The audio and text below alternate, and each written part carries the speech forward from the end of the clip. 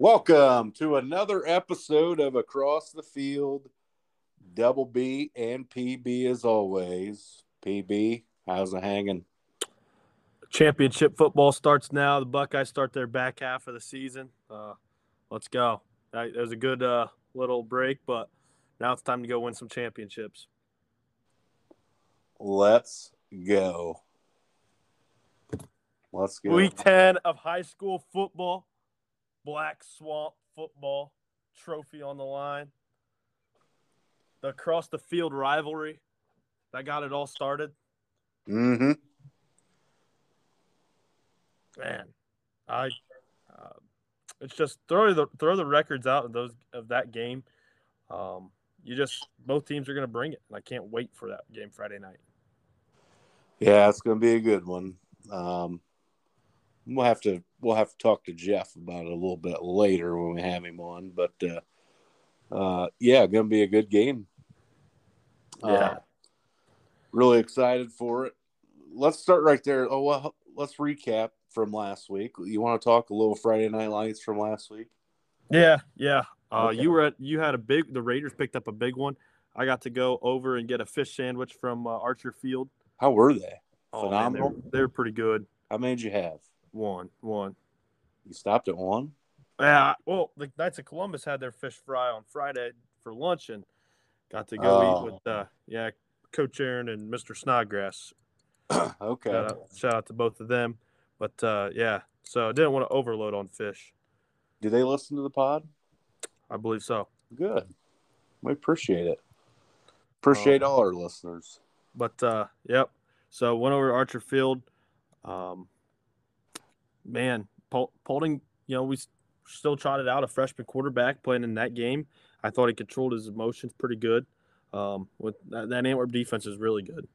And so, it's not an easy thing what Paulding's asking of this youngster, but he's battling day in and day out, and he's getting better, and you can see it.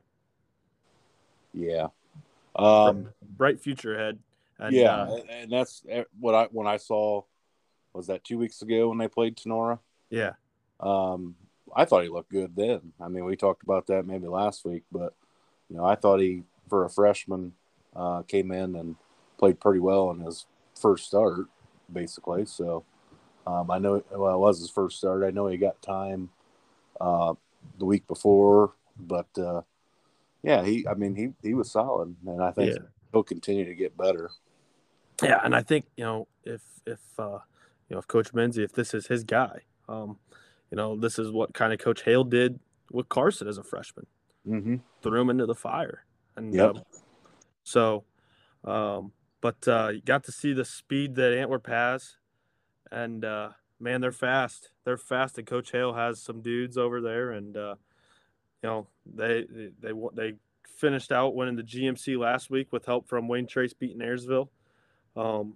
So outright, no one could share it with them. It's theirs and theirs only. So congratulations to them over there, and happy for Coach Hale and his guys, and see if they can make a little run here in the playoffs. Yeah, congratulations. First of all, that's what I want to say. Congratulations to Coach Hale and the Antwerp Archers winning their first GMC title. And frankly, it doesn't even matter what happens Friday night, whether they win or lose. Now, I know they probably want to win and, finish the season undefeated. But the conference is all theirs regardless because everybody else has 2 conference losses. So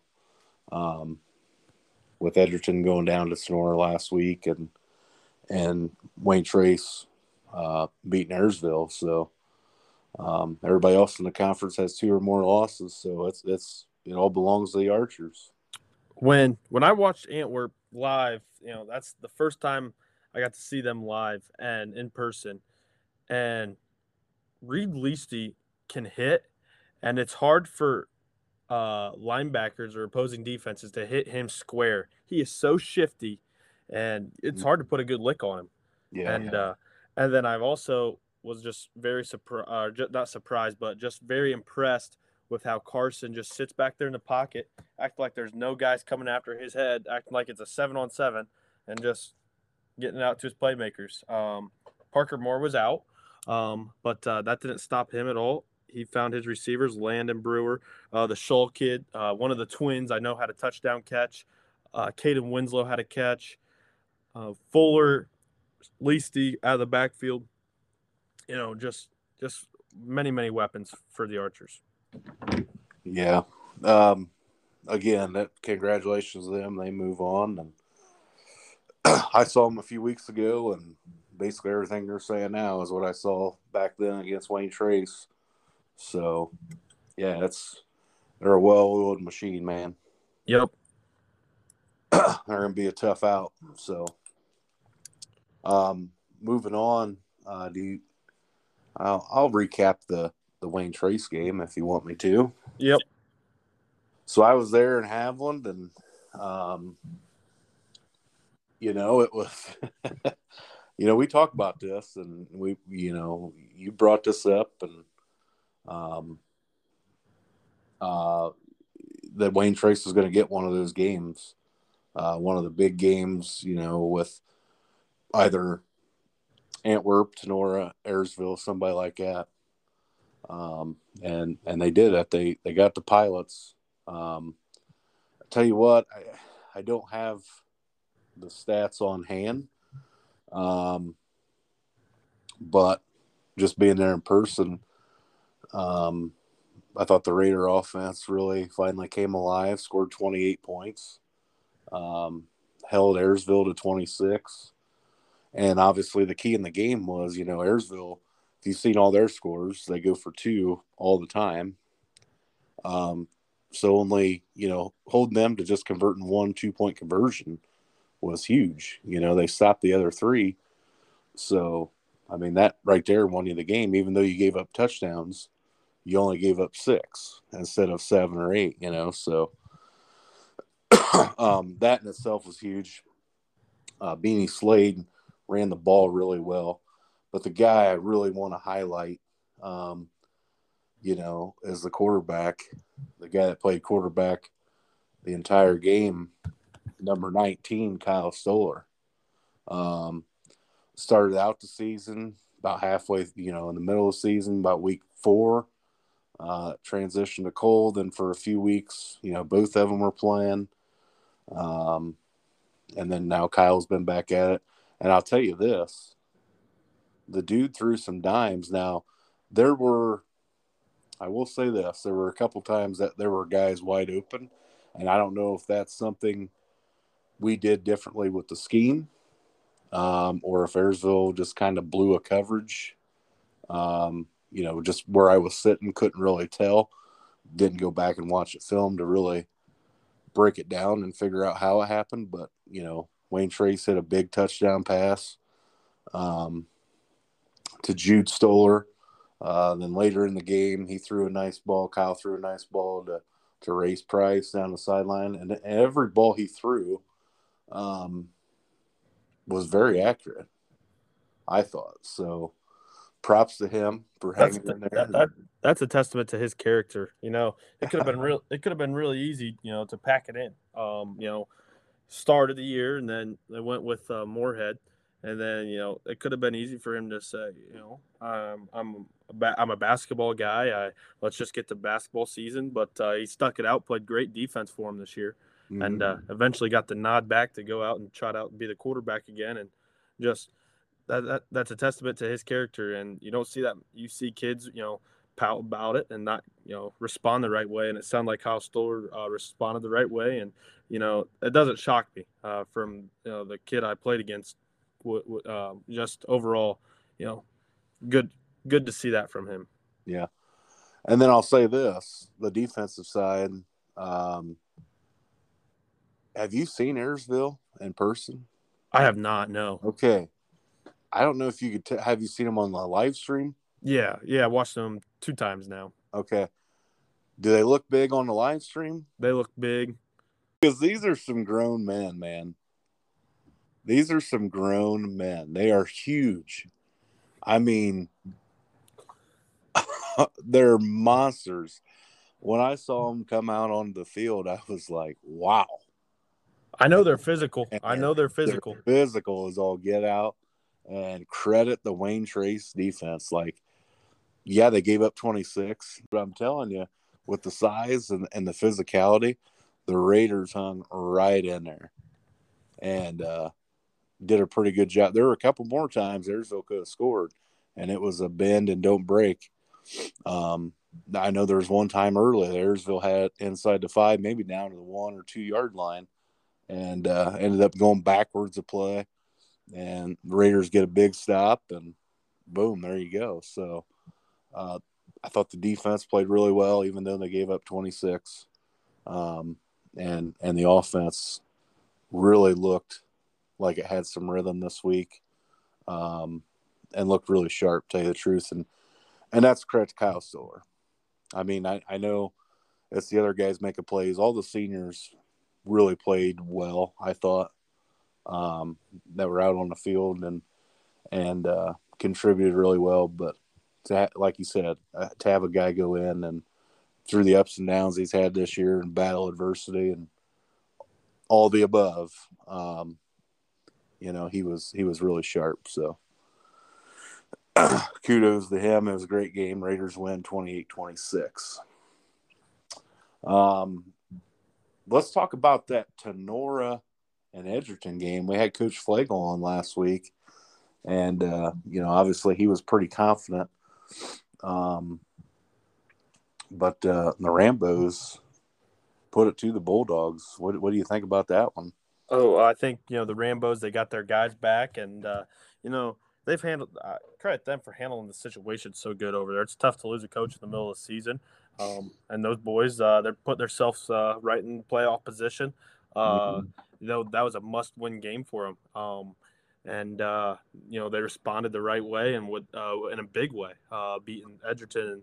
And we know how good Edgerton is, and I haven't looked at the stats yet, but I know they held Edgerton's offense, not to where we normally are used to seeing Edgerton. And so credit to the Tenora defense. They are fast and physical. And, happy for those Rambos over there. For sure. Any other games you want to talk about from last week? Not high school. I do want to talk about what was going on in Rocky Top. That's my new favorite song over the weekend. Rocky Top, Tennessee. The atmosphere down there looked incredible. Oh man, that would have been awesome to just be there. When Bama loses, America wins, and America we won this week. Oh man, it was good seeing old Nick Satan getting in. He was a little mad and flustered. Yeah. Like there's a shout out for Uncle Brent. He calls him Nick Satan, not Saban. So, yes, really happy that Bama lost. So I'll be honest with you. Didn't watch really a down of college football this weekend. Had another wedding, all that good stuff. So, but while I was at the wedding reception, did they play Rocky Top? We did. Oh yes, they did. So, they did. I was watching on my phone, and you could tell a couple other people were watching on their phone, and especially the kick at the end. And there was like me by myself, and I kind of went nuts, and my mom kind of elbowed me like, "What are you yelling about?" And I was like, "Sorry." And then there was a table just down from us that there were about 4 guys sitting there. I didn't know them, but they went nuts as well. So it was pretty funny. Yeah, Rocky Top. I was jacked. Man, yeah, like I said, when Bama loses, America wins. Too bad the Nittany Lions didn't pull it off, or we would have had an unbelievable weekend. Yeah. But it doesn't feel the same when Ohio State doesn't suit up on a Saturday. It's just different, isn't it? It is. It sucks. I don't like it. I hate it. Years past when there's been bye weeks, I found myself doing other things, and I missed some great games because I was doing other things. But it's like, you know what? I'm not into it today. No. Buckeyes are on a bye. I'm on a bye. Yep.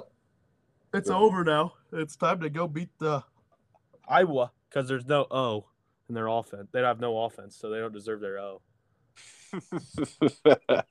That's cheesy. Where'd you hear that? I think I heard it on Columbus radio. Oh man, good stuff. Iowa. Yeah, college football was a little crazy. It was nuts this weekend. It feels like we're on a collision for November 26th. Is it gonna be 1 versus 2, or is it gonna be 1, 2, and 3? Or college football's got to play itself out, but it's gonna be nuts, whatever it is, because I feel like both teams are gonna come into Columbus undefeated on that last Saturday in November. Yeah, we've got 5 big ones before then. So, and so do they, but got to take care of business but yeah, be interesting. I would love to see the 1-2 matchup. I mean, that hasn't happened since 06, right? Right. So, that game was in the shoe as well. Here's what I got a problem with college football. Go ahead. So, I feel like deep down, I feel like Bama controls their own destiny to make the playoff, which is terrible to say because Tennessee's win, if they lose to Georgia, because they have to play Georgia because they're on Georgia's side, if they go down to Athens, Georgia, and lose, that game that they beat Alabama in Knoxville means nothing. Yeah. That's a problem I have within the divisions because, who knows? I mean, Tennessee already beat Bama. But if they go down and lose to Georgia. So hold on now. I see what you're saying. But a few weeks ago, I said, wouldn't it be cool if the Big Ten just put the best 2 teams in the Big Ten championship? Are you saying you want to see that with the SEC? Yeah, I mean, we're going to have to. We're going to have to do that because the 3 best teams of the Big Ten are in the East. It came clear to me this weekend after thinking about, Tennessee loses to Georgia. I mean, because it just shows that win against Bama means absolutely nothing anymore. Yeah.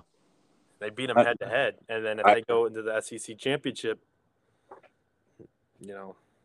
I agree with you, and I feel like this has happened before, and that's why I brought that up. I've been thinking about this for a few years now, and I just really think, you take the 2 best teams no matter where they're at, and if that, talking Big Ten, if that's Ohio State, Michigan, and they play back-to-back weeks, and so be it. All right. So, any other college games you want to talk about? Not off the top of my head. That Florida State game didn't turn out the way I expected it to. No. So, it was rough. Then, it was. And the Buckeyes didn't play. Can't get to recap the Buckeyes. Beat the bye week, I assume. Yep. Really, go get guys healthy. Yep. Let's move on to NFL. Let's start with the Thursday night game. Go ahead. Give me your thoughts on that. Wow. If that doesn't make it clear cut that Justin Fields needs help, good night. That dude got thrown around like a tackling dummy on Thursday night. He took some shots. He took some big shots. I mean, I honestly think he took more shots than a tackling dummy does at practice. Yeah. He was getting beat up pretty rough. He was. Man, and football is a game of inches. Mm-hmm. Man, oh man. I'll be honest with you. I thought they scored there at the end. I did too. It's funny. Watching it real time, I thought, man, that's a touchdown. They screwed that one up. And then when they showed the replay and you could slow it down, and obviously see the bobble, then he didn't score. Obviously, they got the call right. So, but actually, I was over at Dayton Price is watching it, and after Washington stopped the Bears, the drive before that drive, I was like, it's over. I mean, and so I left. Okay. And I got a call. He goes, "Get home. You got the ball back." And I got my hopes up. I knew it. I was like, "Oh, I'm just gonna get my hopes up," and I did. Justin Fields made a heck of a play to get down inside the 20, I believe, scrambling with his feet. Yeah, big run. Big run. So they need to help him. They need to get a receiver, and they have to have a big offseason. Yeah. So bad Thursday night game. I'm tired of these bad Thursday night games though. Well, I'm hoping.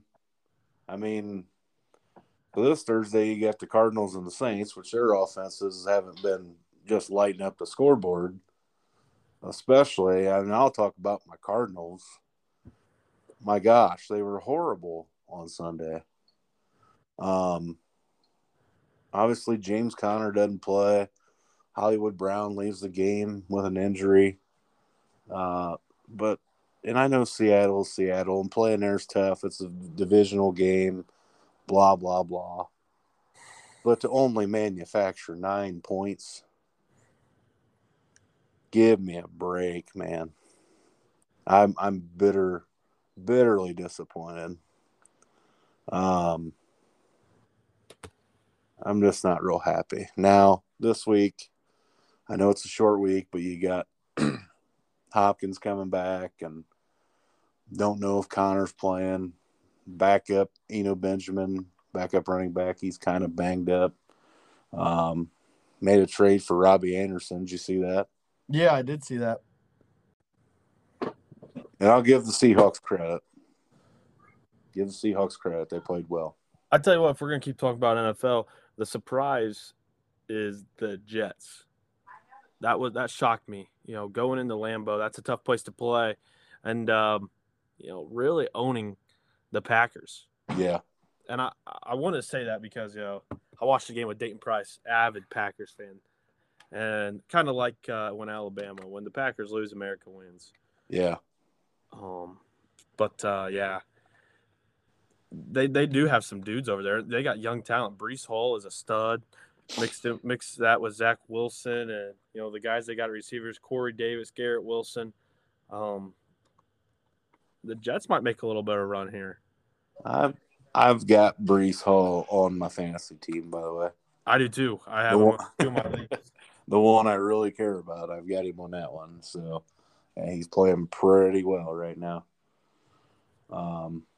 Not sitting too bad in that league. So, the Jets are, to your point, very surprised that I mean, I guess I'm not. It's the Jets, so yeah, you're surprised. But with what they've put together on offense and their defense, they look really good. Yeah, so they do.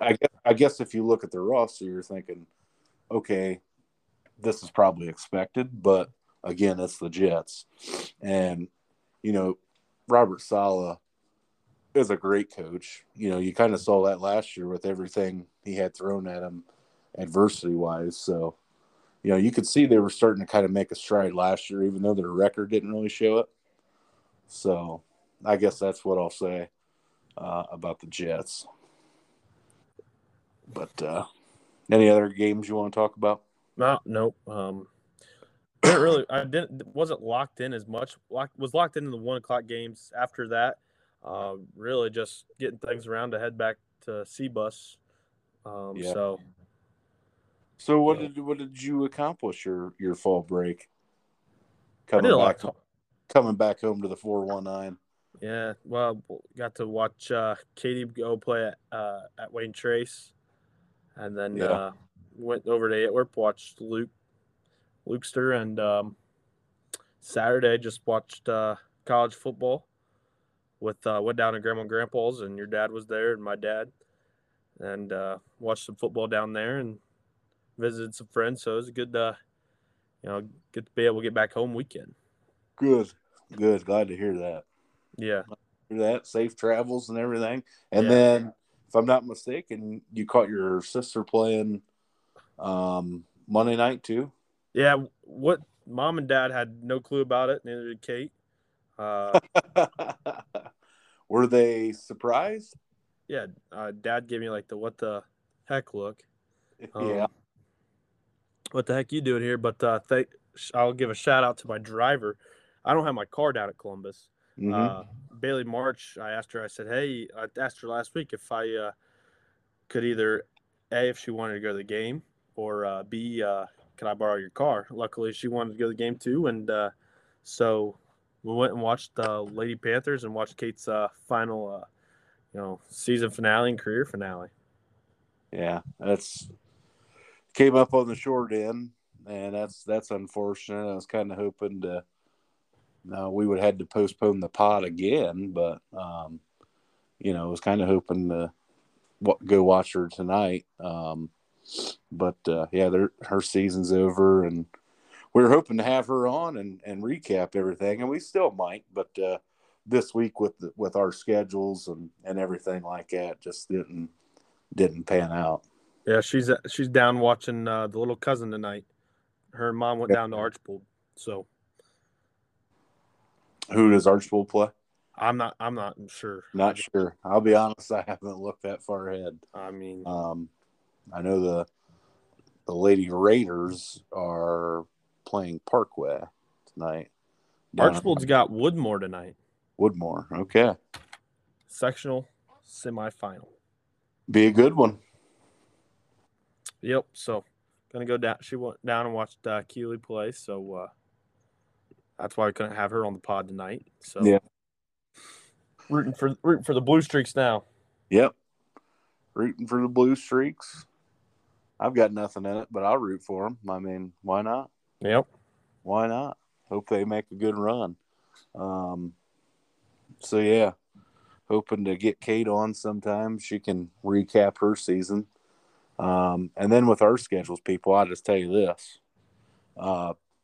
Peyton obviously went, Sunday was busy for both of us, with him traveling back to Columbus and me just being me. And then Monday, you made the trip to Allen East from Columbus, which was about an hour and a half, right? Did I say? Yeah, it was. I told you it wasn't long. So made the trip to Allen East, and then so obviously Monday's out the window, and then yesterday, school comes first for this guy over there down in Columbus. So he had to get some stuff done, and it just didn't work out last night either. And when we started this podcast, we talked about we were going to do it on our terms. We hope to do it twice a week, but we're not going to let it interfere with other stuff we got going on too. So this week's just been not a bad week, just a really busy week for us. Yeah, busy. So, yep. And we're keeping tonight kind of short and sweet. I know it's going to seem like it's a long episode because we have a lot to cover, but still getting out of here at a decent time. So, you got some stuff to take care of tonight also. Yeah, I know. So we're going to keep her rolling. It's crazy. It's crazy to think about, Brett. What's that? We started this the Friday that high school football came back. Yeah, and I didn't even get it posted until after that game of week 1 that Friday night. And we kind of threw it together, but man, we're at week 10 already. Yeah. Yeah, we're week 10. That's Don't crazy. blink, people. Don't blink. And this is episode 18, I believe. And this is the game where we named the podcast after. Yeah. Started with across the tracks with the rivalry, and then we kind of changed it to fit the family with it also. Yeah. So just when you think about this game, it's exciting to think about. I got some the bitterness about this game, but one of the more fun games to play in Paulding Wayne Trace, just because the communities come out and you're battling in front of your county. And I just hope those boys soak it in. Those lights one last time. I know Wayne Trace, they're playing for a playoff spot to get to play again. Paulding just has nothing to lose. Yeah. We're going to make our picks. We're going to get Jeff on here quick. So, yeah, Jeff Morman will join us. He won last week. And we'll get Jeff on here right after this commercial break. Made to Achieve Cleaning Service is looking for more clients in the Paulding and Defiance areas. They specialize in residential, business, and RV cleaning. They are insured. They provide all supplies and equipment. All you do is provide the mess. Their goal is to achieve your clean home dreams. Check them out on Facebook at Made to Achieve or their website at www.madetoachieve.com. PB, we're joined again this week by repeat offender, or should I say defender. We've got Jeff Morman with us again, who won the picks last week. Jeff, how you doing? Good. How are you guys? Pretty good. Hanging in there. Congrats on your second win, Jeff. Thanks. Yeah, congrats on the second win. Jeff had 11 wins last week. And that took first place. And then we had 1, 2, 3 people with 10 wins, and they were Coach Hoss Spies, Alex Arlano, and Peyton, your dad, Bill Beckman. I had 10 wins also. Peyton, you want to hear how you did? No. Oh. I know how I did. I think I was picking upsets last week. All right. I think you were picking. You thought we were picking the losers.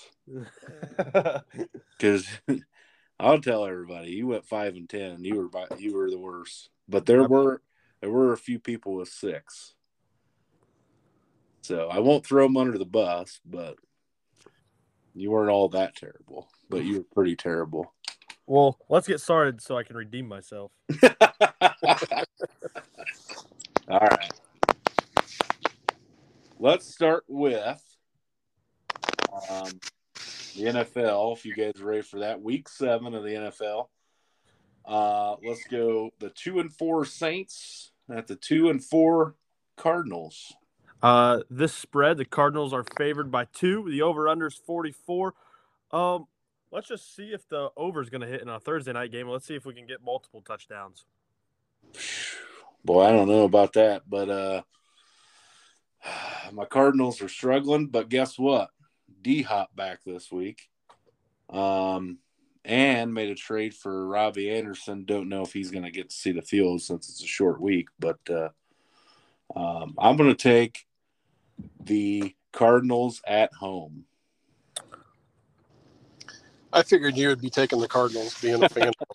But, I'm going to go the other way. I'm going to go with the Saints. Arizona lost their top wide receiver. I know they're getting D-Hop back, but they lost Brown for at least a month, the way it sounds. So, yeah, took a hit to my fantasy team as well. But I think the Red Rocket and the Saints pulled this one out. Okay. And I'm with you. Hopefully they score a few touchdowns and make this somewhat entertaining for a Thursday night. Yeah, I hope so. Absolutely. I just want to see somebody score multiple touchdowns. I'm going to say the Cardinals have taken a lot of heat this week. Cliff Kingsbury has as well. So this is a big game for them, and I think they pull it off. Cardinals win. Cardinals win. All right. Moving on here, let's go. The 2-4 Browns travel to the 3-3 Ravens. This is a 1:00 game on CBS. Baltimore favored at home by 6. The over/under's 45.5.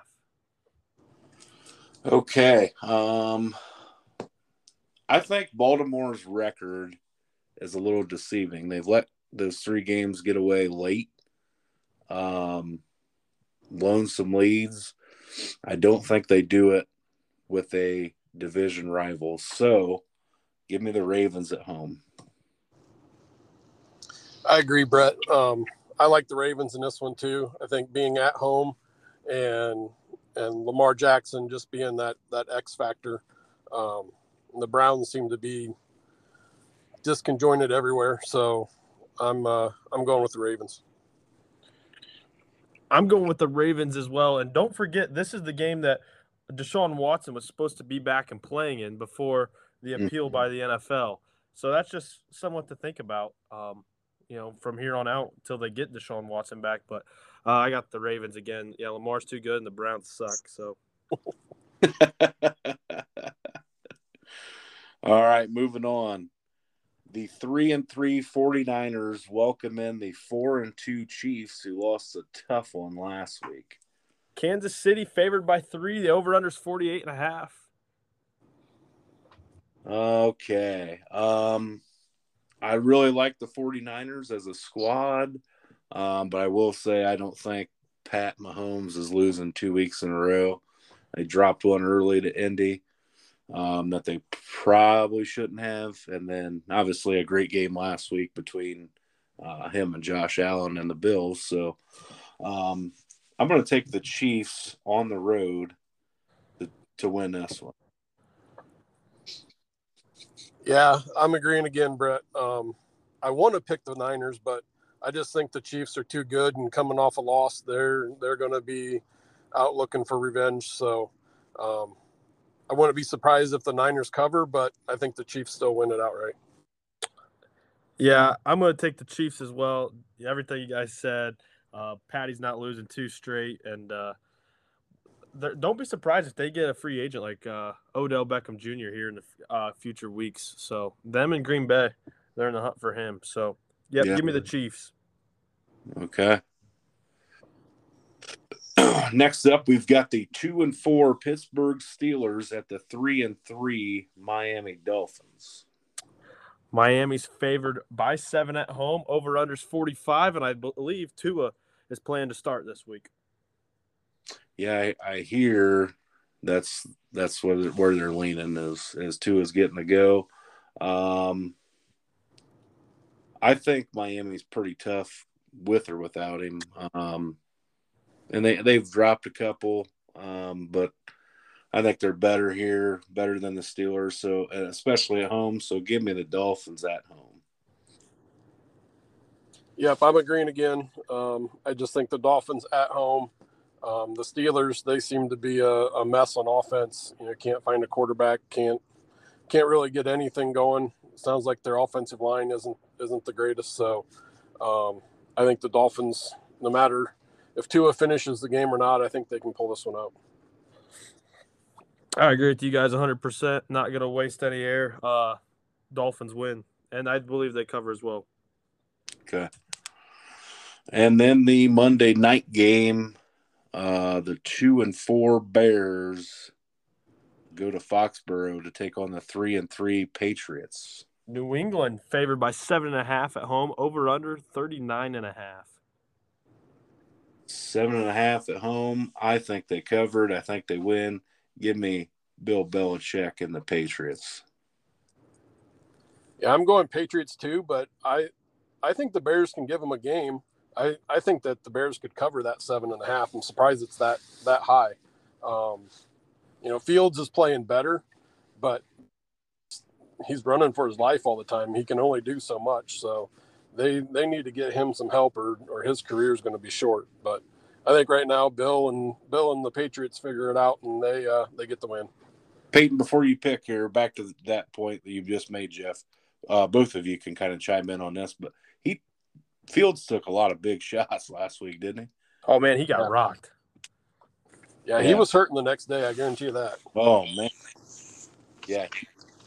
I don't know if he wanted to admit it, but yeah, he was feeling pretty good. I imagine. I see on fantasy he's questionable. I mean, I'm sure that's just because of the hits he took on Thursday night. Yeah. So, sorry, Peyton. Go ahead. I think the Bears do cover that 7.5 spread. I think the Patriots are going to win. Going to be interesting to see. Bailey Zappi just went 2-0. Mac Jones is sounding like he's coming back. Does Bill Belichick have a quarterback battle on his hands? I'm not sure, but I believe the Patriots win. Bears cover. You're taking the Patriots? You're trying to win some games this week or what? Yeah. Can't let my fandom get in the way anymore. All right. Any other NFL games you guys want to talk about? Not for me. Nope. Okay. Nope, I'm good. All right. We'll move right along then if you guys are ready to do so. Yep. Jeff, how's the fantasy – before we move on, how's the fantasy team record doing? Oh, boy. I dropped my last two. Injuries are starting to take their tolls on me. So Brown went down. Michael Thomas, he's been in and out of the lineup. So Yeah. Those guys are hurting my team right now. So Oh, boy. plus I have Rodgers and Aaron Jones. So I kind of go as Green Bay goes. So they've struggled the past 2 weeks, and so have I. So Hear that. yeah. Oh, man. Yeah, it's been a rough couple weeks for the Packers for sure. Yeah. All right, Peyton, you ready to move on? Yep. Let's go. Keep her rolling here. We'll move to college football. Let's start with number 14, Syracuse, at number 5, Clemson. Clemson favored by 13.5 on ABC at noon. Over-unders 49.5. Wow. I think Clemson wins, but I don't think you say 13.5? Yeah. Wow. I think that's a lot. I'm going to take Clemson on the win just because they're at home, but I don't think they cover. I don't think they'd win by 14 plus. So, yeah, but give me the Tigers at home. Yeah, I agree. I'm taking Clemson here. They got, they're kind of hitting their stride now. They've played in a couple big games. I think they've kind of figured out who needs to be where on their offense and defense. And Syracuse is having a nice season. They're undefeated yet, right? I think. Yep. Mm-hmm. Yeah. But they've had one upset, but I don't think that they can do it again. So I'm going Clemson. I'm going to go Clemson as well. I don't believe they cover that spread, though. DJU's starting to hit his stride and being the quarterback we all thought he was going to be. So, yeah, give me the Tigers. Okay. Excuse me. Next game, let's go number 9, UCLA, and they are at number 10, Oregon. College game day is going to be there. Live atmosphere in Oregon. Oregon's favored by 6 at home. The over-under, fellas. 70.5 points. Wow. 70.5. Wow. Scary thing is you might want to take the over. Yeah, I seriously might. UCLA's undefeated, and that kind of surprises me. I don't know about you guys, but kind of shocks me. Oregon's looked pretty good since they got destroyed by Georgia. So with all that being said, I think another unbeaten team goes down this week. Give me the Ducks at home. All right. I'm going to go the other way. I think UCLA is going to keep it rolling. Okay. They got an experienced quarterback. Seems like he's been there forever. And then looking at the scores, and UCLA has scored over 40 points 5 of the past 6 weeks, and Oregon scored over 40 the last 4 games. So, both of those offenses are rolling. So that's why when they said 70, I'm like, oh boy, I figured that would be a big number. So, but I think UCLA's played better competition and they're ready for this game. So I'll take them. Okay. I agree with you, Jeff. Going into Oregon's tough place to play. That being a 3:30 game Eastern time, which is a nooner out there. If it was a night, maybe a little different, but you talked about the quarterback play. Thompson Robinson, he's been there forever. Their running back, Charbonnet from the team up north, transferred into UCLA. He's been there forever. And this is the team that Chip Kelly has been wanting to build, and I think they could run the table in the Pac-12 pending that USC game. So I'm going to take the Bruins. Peyton, real quick, back to Charbonnet or either one of you guys. Did you see what he said last week in that interview? No, I did not. Okay, I think it was on Big Noon, and it was something I would have to go back and watch, but it was something to the effect of they were talking to him about playing, transferring to UCLA, and it was something. Don't quote me on this, but something to the effect of, "I'm not getting lied to here like I was." So I don't know. To me, that sounds like a shot at Harbaugh in Michigan, but I don't know what that was all about. He didn't really elaborate, or maybe I missed that part, but I thought that was pretty interesting. So anyway, moving on here, let's go number 20, Texas, and number 11, Oklahoma State. This is going to be – I think this has potential to be the best game of the weekend. Texas favored by 6.5, over under 61. I'd be hammering that over on ABC, 3:30. Okay, I'll start off. Man, Oklahoma State did not look very sharp last week. I think Texas is kind of rolling. Give me the Longhorns on the road. All right, I'm going the other direction. I'm going Oklahoma State. I think that they have a better defense than Texas possibly, and I think that they pull it out over Texas. I'm going to take the Longhorns to win this game. When Quinn Ewers plays, this offense is different, and he's starting to hit his stride, feel comfortable at Texas. Bijan Robinson, he's run the ball like we all thought he would. I think Texas wins handily in this game. I think they cover that 6.5 spread. Okay. Moving on here, let's go number 7, Ole Miss on the road at LSU. Who's unranked? Sorry. Yeah, I'm trying to find the spread here. ESPN took it down. Did they? Yeah, so. All right, I'll go ahead and make my pick because I just don't think LSU is very good, so give me Ole Miss. All right, well, I'm picking this one for an upset. I'm going to take LSU. All right. Just looking at the records, Ole Miss has only played one ranked team, and they beat Kentucky, but I don't know if Kentucky's that great either. LSU, you look at their 2 losses; they're both by 1 point to Tennessee, understandable, and FSU. So, and that was early on in the season. So I'm taking LSU in the upset at home. All right. So LSU's favored by 2 at home. The over under 68. I'm agreeing with everything you said, but Brian Kelly's a fraud in big games. I think this is a big game. So give me Lane Kiffin, and then I think we're on a collision course again for November 12th when the Ole Miss and Alabama play for the SEC East. So give me the Rebels. Okay. And the last game we had to throw in the Big Ten, of course. We've got Minnesota, who's 4-2 and unranked, at number 16, Penn State. Penn State favored at home by 4. Over unders 44.5 in Happy Valley. 7:30 ABC. I believe this is the whiteout. Okay.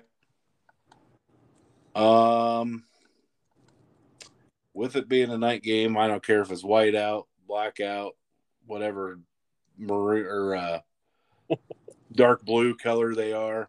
I don't care what out it is. Give me the Nittany Lions at home. I think they bounce back big. I'm agreeing with you, Brett. I'm taking Penn State here. I think that just defensive wise, I think that they're going to handle Minnesota pretty good, and hopefully their offense can look better than they did against Michigan. So question for you guys: Do you think Penn State's offense was that bad or Michigan's defense was that good watching that game last week? Knowing what Sean Clifford is and does, I believe that Penn State's offense is that bad until they get someone else in there after this 8-year stint that he's had in college. I think it's a little bit of both. I think maybe I made Michigan's defense a little bit, and maybe it's just because they hadn't really played anybody up to this point. So I think they're better than maybe what I thought, but I think the offense wasn't very good either for Penn State. So that's how I'll answer that. I think it was a little bit of both. Here's a question for you guys: How big of an idiot does James Franklin look like for starting Sean Clifford ahead of Will Levis and letting Will Levis leave Happy Valley? Hindsight, it looks pretty dumb. Yeah. I don't know. I mean, me and you were at that game in 2019 when Penn State came to Ohio State chance for the Big Ten championship. Mm-hmm. And their offense was sputtering. Clifford goes out with the injury. Levis comes in and scores 2 touchdowns, and then we had a game again. So I thought 2019 he was a dude. Yeah, I mean, I'm not going to disagree with you, but I don't know. Maybe there's something we didn't see that day that he showed at practice. I don't know. Yeah. You never know. But, yeah, I mean, looking at it now, he's probably thinking, man, I wish I had that guy. Yeah, as a coach, though, man, it's hard to give, you put all your eggs in the basket of Clifford, for years, and it'd be hard to turn your back on him, thinking that, Yeah, he'd be, he could hold that spot until Levis was ready. So, yeah.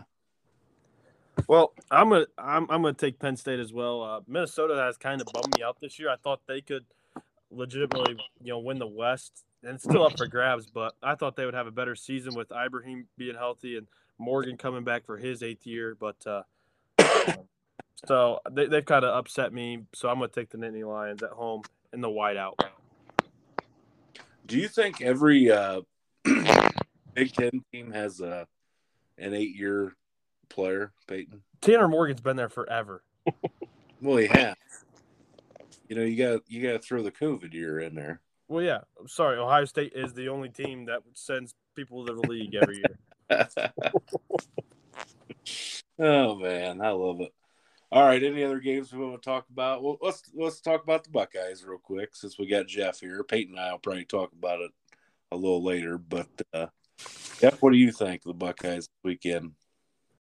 Iowa's offense is just so bad. I mean, if they score any points, I would consider that a victory for Iowa. So I think Ohio State rolls pretty easy. Yeah, the line's 29, Jeff. The over-under's 49. If you want that over-under, if you want to take the over, that means you're wanting Ohio State's got to score 49 points. Yeah, I was going to say Ohio State needs 50 to get the over. Yeah, I think it's probably going to be pretty lopsided. It should. I mean, it should be, shouldn't it? I mean, what do you think? Yeah, but this is the nation's top defense versus the nation's top offense. So, well, that's. I was going to say, unless there's a couple of turnovers early and they let Iowa hang around. I mean, hopefully they can just put the dagger in Iowa right away, and we're moving on to next week. Yeah, for sure. I see.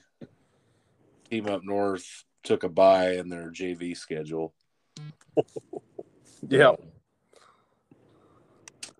Moving on. We won't really talk about anything else.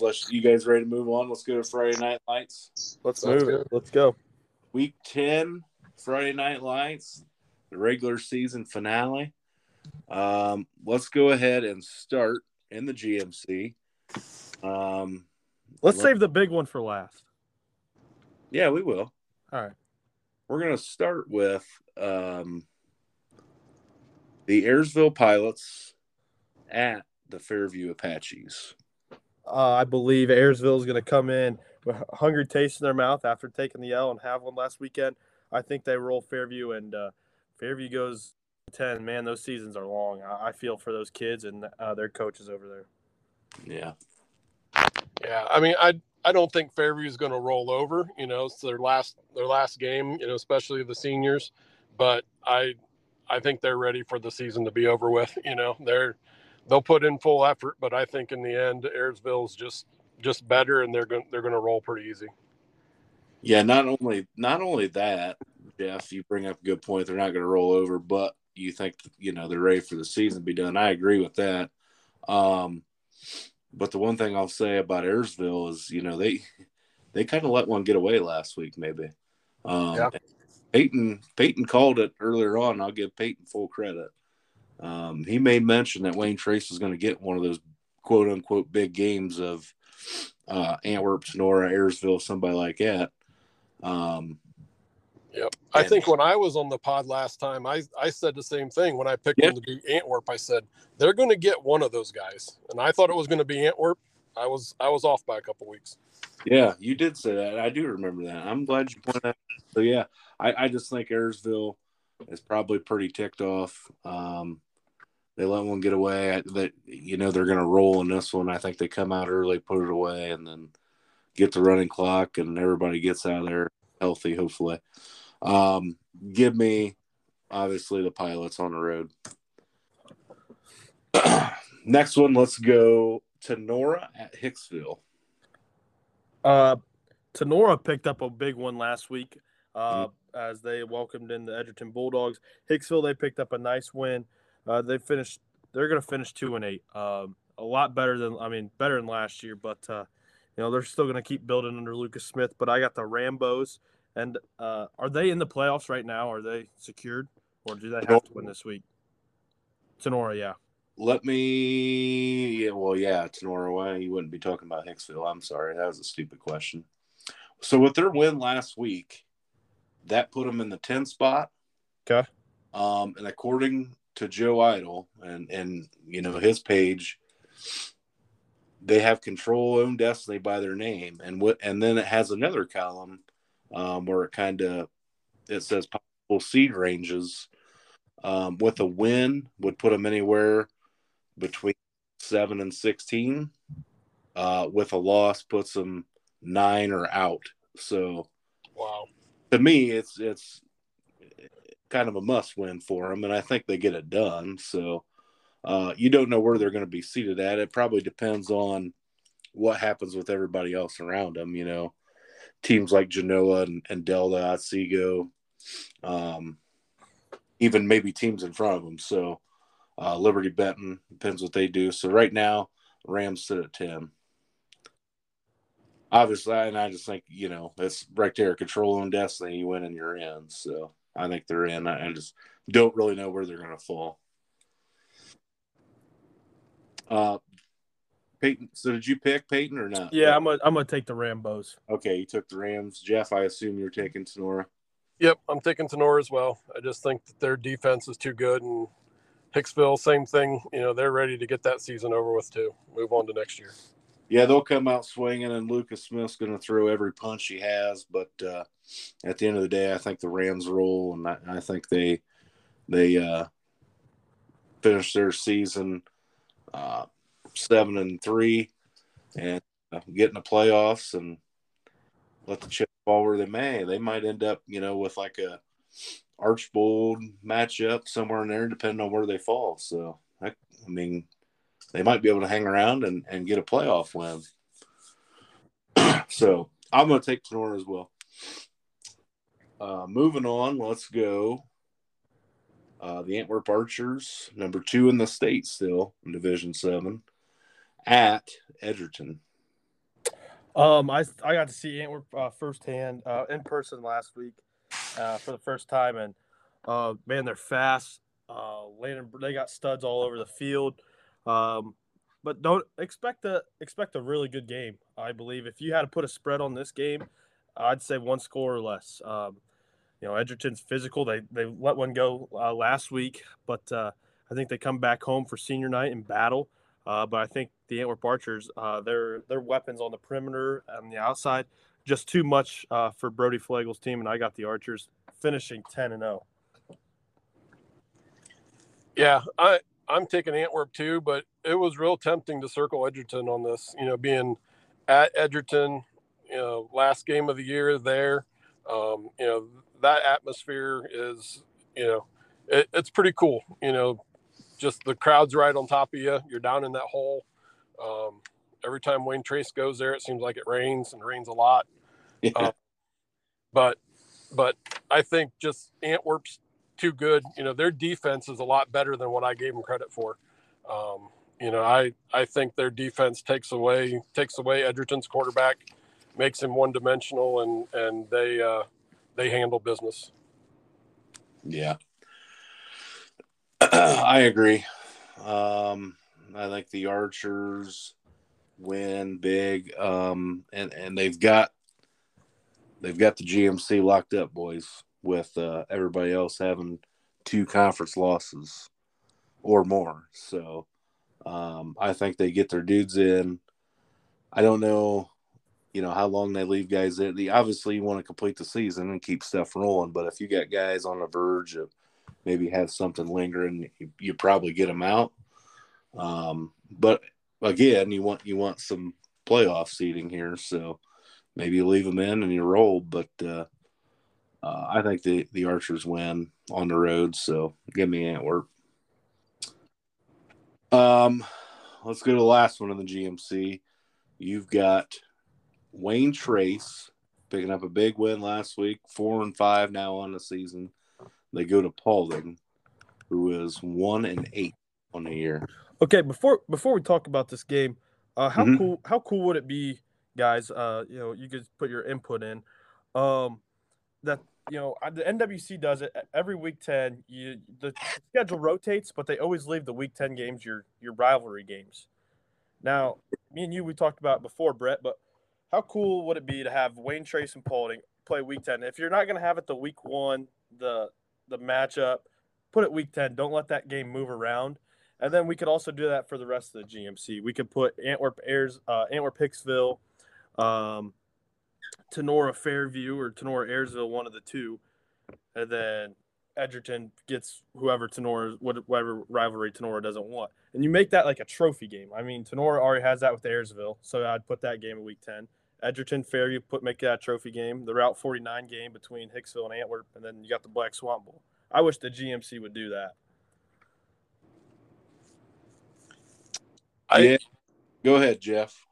I heard you mention it a couple pods ago, and I kind of like the idea, but I don't know. I mean, you're kind of leaving 2 teams that don't match up, real well at the end. I mean, if you want to make them rivalries, they should be the natural. I don't know. I could go either way. I see what you're saying, but I could see it either way. Yeah. I mean, I think it'd be cool, but again, Peyton, what do you think about this? So Paulding leaves the Northwest Conference, and Lipsick jumps in. So now Crestview and Lipsick are quote unquote rivals. And I don't know that had they joined the conference that would be a rivalry. You know what I mean? So like right, but it's just kind of to Jeff's point, like you do have the Wayne Trace, Paulding, you've got the Tenora Ayersville. Hicksville, I think you go either way with Antwerp or Edgerton. But then you're kind of forced in the last one, maybe. And I don't know. Maybe, who does Fairview look at as a rival? Probably Hicksville. Yeah. So I mean, same county. Yeah, I just feel like you're leaving somebody out, maybe. Yeah, you can make the argument that Wayne Trace Antwerp could be the rivalry game too. Yeah, I think Peyton's point is because we play for a trophy. Sure. And then obviously the Tenora Ayersville trophy. So I don't know. This game cut like the week 1. It was just awesome. Football's back. I agree. It drew big crowds. I mean, and you just didn't know because you didn't have much film on each other. But I don't know. Yeah. I mean, I'm not disagreeing with anything you're saying. I just don't know. I don't know that it would work. But you're right, because in a couple years, I mean, this year, next year is going to be week 10, right? Right, and then it rotates, so then it'll be week 4. and then it's just like you're throwing that rivalry game. Now you start the conference with them, but you're still just kind of throwing them right in the middle of your schedule. I mean, I get what you're saying. Yeah. Well, I'll go ahead and make my pick. Okay. With this game being week 10, you know, if you're Coach Menzie, you don't have to do much motivating. I think, you know, you're 1-8, but we talked about the other teams, you know, they want to get their season over. A lot of these football guys, they don't play basketball. So I think, you know, they're just locked in for this week. You know, they know what's at stake and they know the rivalry. I think, you know, Paulding's got to find a way to do it somehow. So here we go. Get the Panther roar going. Give me the Panthers and give me them winning big. Oh my gosh! You knew that was going to happen, Brett. I know. Go ahead, Jeff. Make your pick. All right, I'm going the other way. I can't go against my Raiders. You know, after the big win, you know, I think that they keep it rolling. They roll into the playoffs and then see what happens. You know, I'm sure Paulding's going to have every trick play, and they're going to throw everything but the kitchen sink at Wayne Trace. And I hope Wayne Trace does the same thing. You know, hopefully they're not playing not to lose. You know, so. But I think in the end, Wayne Trace, you know, with that defense, they're going to get the win. Okay, boys, I'm going to tell you something here. Not only is this a big rivalry game, and not only do I think Wayne Trace is just a little bit better, okay, Peyton, but the Raiders are sitting at 15 right now in a playoff picture, okay? And if you look by their name, control own destiny. So that means winning you're in. And right here it says, with a win, they're placed 14 to 16. So you're in. With a loss, 15 and out. You cannot take a chance on losing this game. With all that being said, I think Jeff is completely right. Paulding is going to throw everything at Wayne Trace, and they're going to come out with a lot of fire. It might start off close. I think the Raiders pull away, and maybe that's just me being a little bit of a homer here, but I think Wayne Trace gets the job done because they want to play Week 11, and here you go. They're 4-5. They have a chance to finish 5-5, get in the playoffs, and let's see what happens Week 11. So, give me the Raiders. Peyton, you have anything to say back to that, or are you good? No, I'm just we're 1-8. You have nothing to lose. Wayne Trace has everything to lose. Come play the Joker. Come play the spoiler. I understand. Come to home field. Come to the Keyser Field. I hear you. It's at home. It's your last game at home as a senior. It's your last game playing with those guys. I hear you. I think they're going to play. If the Raiders don't come ready to play, then Paulding's going to win the game. I don't think we have to talk about kids not coming ready to play on both sides, though. I don't either. I'm just saying, if Wayne Trace is overlooking them, is overlooking Paulding, then that's a problem. And they shouldn't be, because you have everything sitting right in front of you, I guess is what I'm getting at. Right. So, and knowing our guys, I don't think that's going to happen. And Jeff would probably agree with that. Yeah, I think so too. I mean, I think, Peyton, you just gave Paulding's head coach's speech right there. But, you know, Brett just gave Wayne Trace's answer. And it's like, guys, you need to be ready. You can't just think that they're going to roll over. They're going to be ready to go. Yeah. And I agree. I think Wayne Trace will. I mean, Wayne Trace wants this. I mean, you know, there's a streak going. Those seniors don't want to be the team that loses to end that streak. You know, there's pride there. Yeah.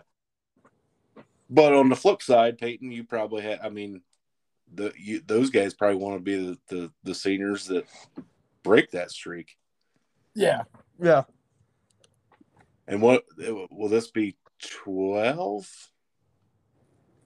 I think so. I don't know for sure. Yeah, I think my senior year would have been 10. Okay. 11, 12, 13.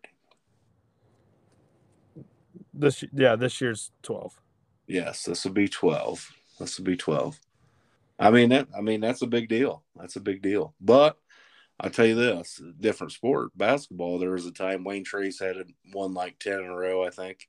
And, played at Paulding, and the Panthers came roaring and got the job done. So I'm not saying it's impossible. I'm just saying with everything we've got the table set here, like, Trace gets it done.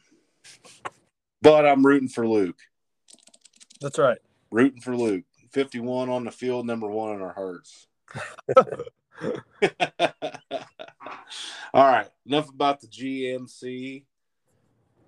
Let's move to the MAC, and we've got a big one. You've got number 1 in Division 6, Marion Local Flyers, traveling to Coldwater to take on number 1 in Division 5, the Coldwater Cavaliers. This is going to be a dandy. Mm-hmm. Who do you got in this one, Peyton? What are we going to make the over-under for the 50-50, guys? Isn't it? It's just outrageous every year, ain't it? Yeah. It's got to be in, 15,000 maybe. Ooh, Jeff's saying 50. Let's go ahead. Let's. I mean, Van Wert had a 10,000 one earlier this year. I don't think they're going to let him show them up. Jeff says 15. It's going to be awesome weather Friday night. Yeah, it's going to be great weather. I think it's going to be in the 12 to 13 range. 12 and a half. 12 and a half. I'll split you. I'm going to go $13,740. Well, then I'll take the over. Peyton can take the under, and one of us will be right. No, I'd rather just have the ticket, Jeff. I'll split that with you. How's that sound? All right.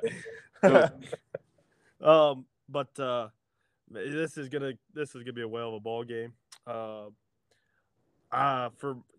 From what I know about Marion Local, I can't pick against the Flyers. Give me the Flyers, and then let them start their winning streak to go win another state title. Yeah, when I looked at, obviously they're both undefeated, and I instantly kind of leaned towards Coldwater just because it was at home. But then I started looking at the scores of the games, and Marion Local's defense, holy cow, they shut out. Let me see where I got this. They have 6 shutouts for the year, mm-hmm. and they've only given up 30 points all season long. Mm-hmm. So I think that alone, and Coldwater's coming off 2 big games that, one was overtime, another one was a close game with New Bremen. I think Marion Local's defense just shuts them down and they take the win. Okay, I was back and forth, and then I did the same thing Jeff did. And I started looking at scores, and I noticed Marion Local's defense. And oh my gosh, this is going to be a great game. But I think I'm going to take the Flyers on the road to get the job done. So give me Marion Local. So we're all on board with the Flyers. Yep. Yeah. Well, hope that one pays off for us. Honestly, that game, either way. I really think so. If you throw the scores and records out the window, and you got everything riding on this game, wow. Oh, yeah. You talk about a rivalry, too, This is going to be good. I can't wait. Jeff, are you heading anywhere to watch some games this Friday? I'm going to try to make it down to Paulding or up to Paulding and watch that game. So it all depends on how the farm season goes. I might be in the fields. If not, I'll be at the football field. One of the two, I'll be in a field. How fitting for joining the Across the Field podcast. Well, there you go. Hey, Jeff, not to put you on the spot, but you're a baseball guy. Who's going to go to the World Series? Boy, San Diego's been so hot, but Philly shut them down last night. So I'm liking the Phillies right now. I mean, I don't know. I think whoever comes out of the NL is going to win it all. So, okay. Man, I hope because I can't stand the two teams in the AL that's left. Amen. Maybe it's more of my hope, but both of those NL teams are playing outstanding baseball right now. Jeff, I thought you were a Yankees fan. No, that's one of the other coaches. So, I got to hear. We were talking last night, so. Oh man, that game should have been played Monday. Man, what game? Yeah, the Yankees. Okay, Major League trying to save them. Hold on. I've got a huge problem with this. Okay, and I thought about this when it came out last week, when the schedule came out 10 days ago about when the series was going to happen. Right? They started on Tuesday. The Yankees and Guardians started on Tuesday in New York. Took a day off on Wednesday. We're supposed to play Thursday. They got rained out. So now game 2's not till Friday. What do you guys think about that? Number one, why would you give a day off when you're in the same city? Like, I could understand a day off for like a travel day. Do you have any input on that? If both games are at the same place, I'm sure TV had something to do with it. They wanted to broadcast all the games, right? I'm sure too, but it just honked me off the game now with the rain out. I mean, they had to. I don't know. You're probably right. The TV had something to do with it, but you played Tuesday. We're supposed to play Thursday. Both games in New York, and then Thursday gets rained out, and you don't play game 2 till Friday. And so that ticked me off from the get-go. It's whatever Aaron Boone said to MLB Commissioner Rob Manfred. Oh, here we go. Here we go. All right, I didn't want to get on a Yankee scandal. I just want to know what. Why do you think they should have played Monday? I don't know.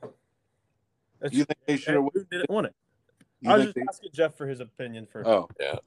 I think with the rainout thing, there's pros and cons for both teams, but it seemed like it did benefit the Yankees a lot more than the Indians. So yeah, it did. They didn't. The Guardians didn't even have a place to stay. They had checked out of their hotel. Yeah. I heard that they had to split up into multiple different hotels. That's something we do to Boston typically. Oh, well. I don't know. But I agree. Maybe they should. I don't know, Peyton. That's my point. I don't know about this past Monday. But the whole thing, to me, that ticked me off from the get-go. Playing Tuesday and Thursday. And then Thursday gets rained out. So Tuesday, Friday. So at one point, in the last 8 days, New York had only played one game. And so I felt like the Guardians had the upper hand. Maybe you guys disagree with me. But Guardians kind of had the upper hand because they had already been playing. They'd been rolling.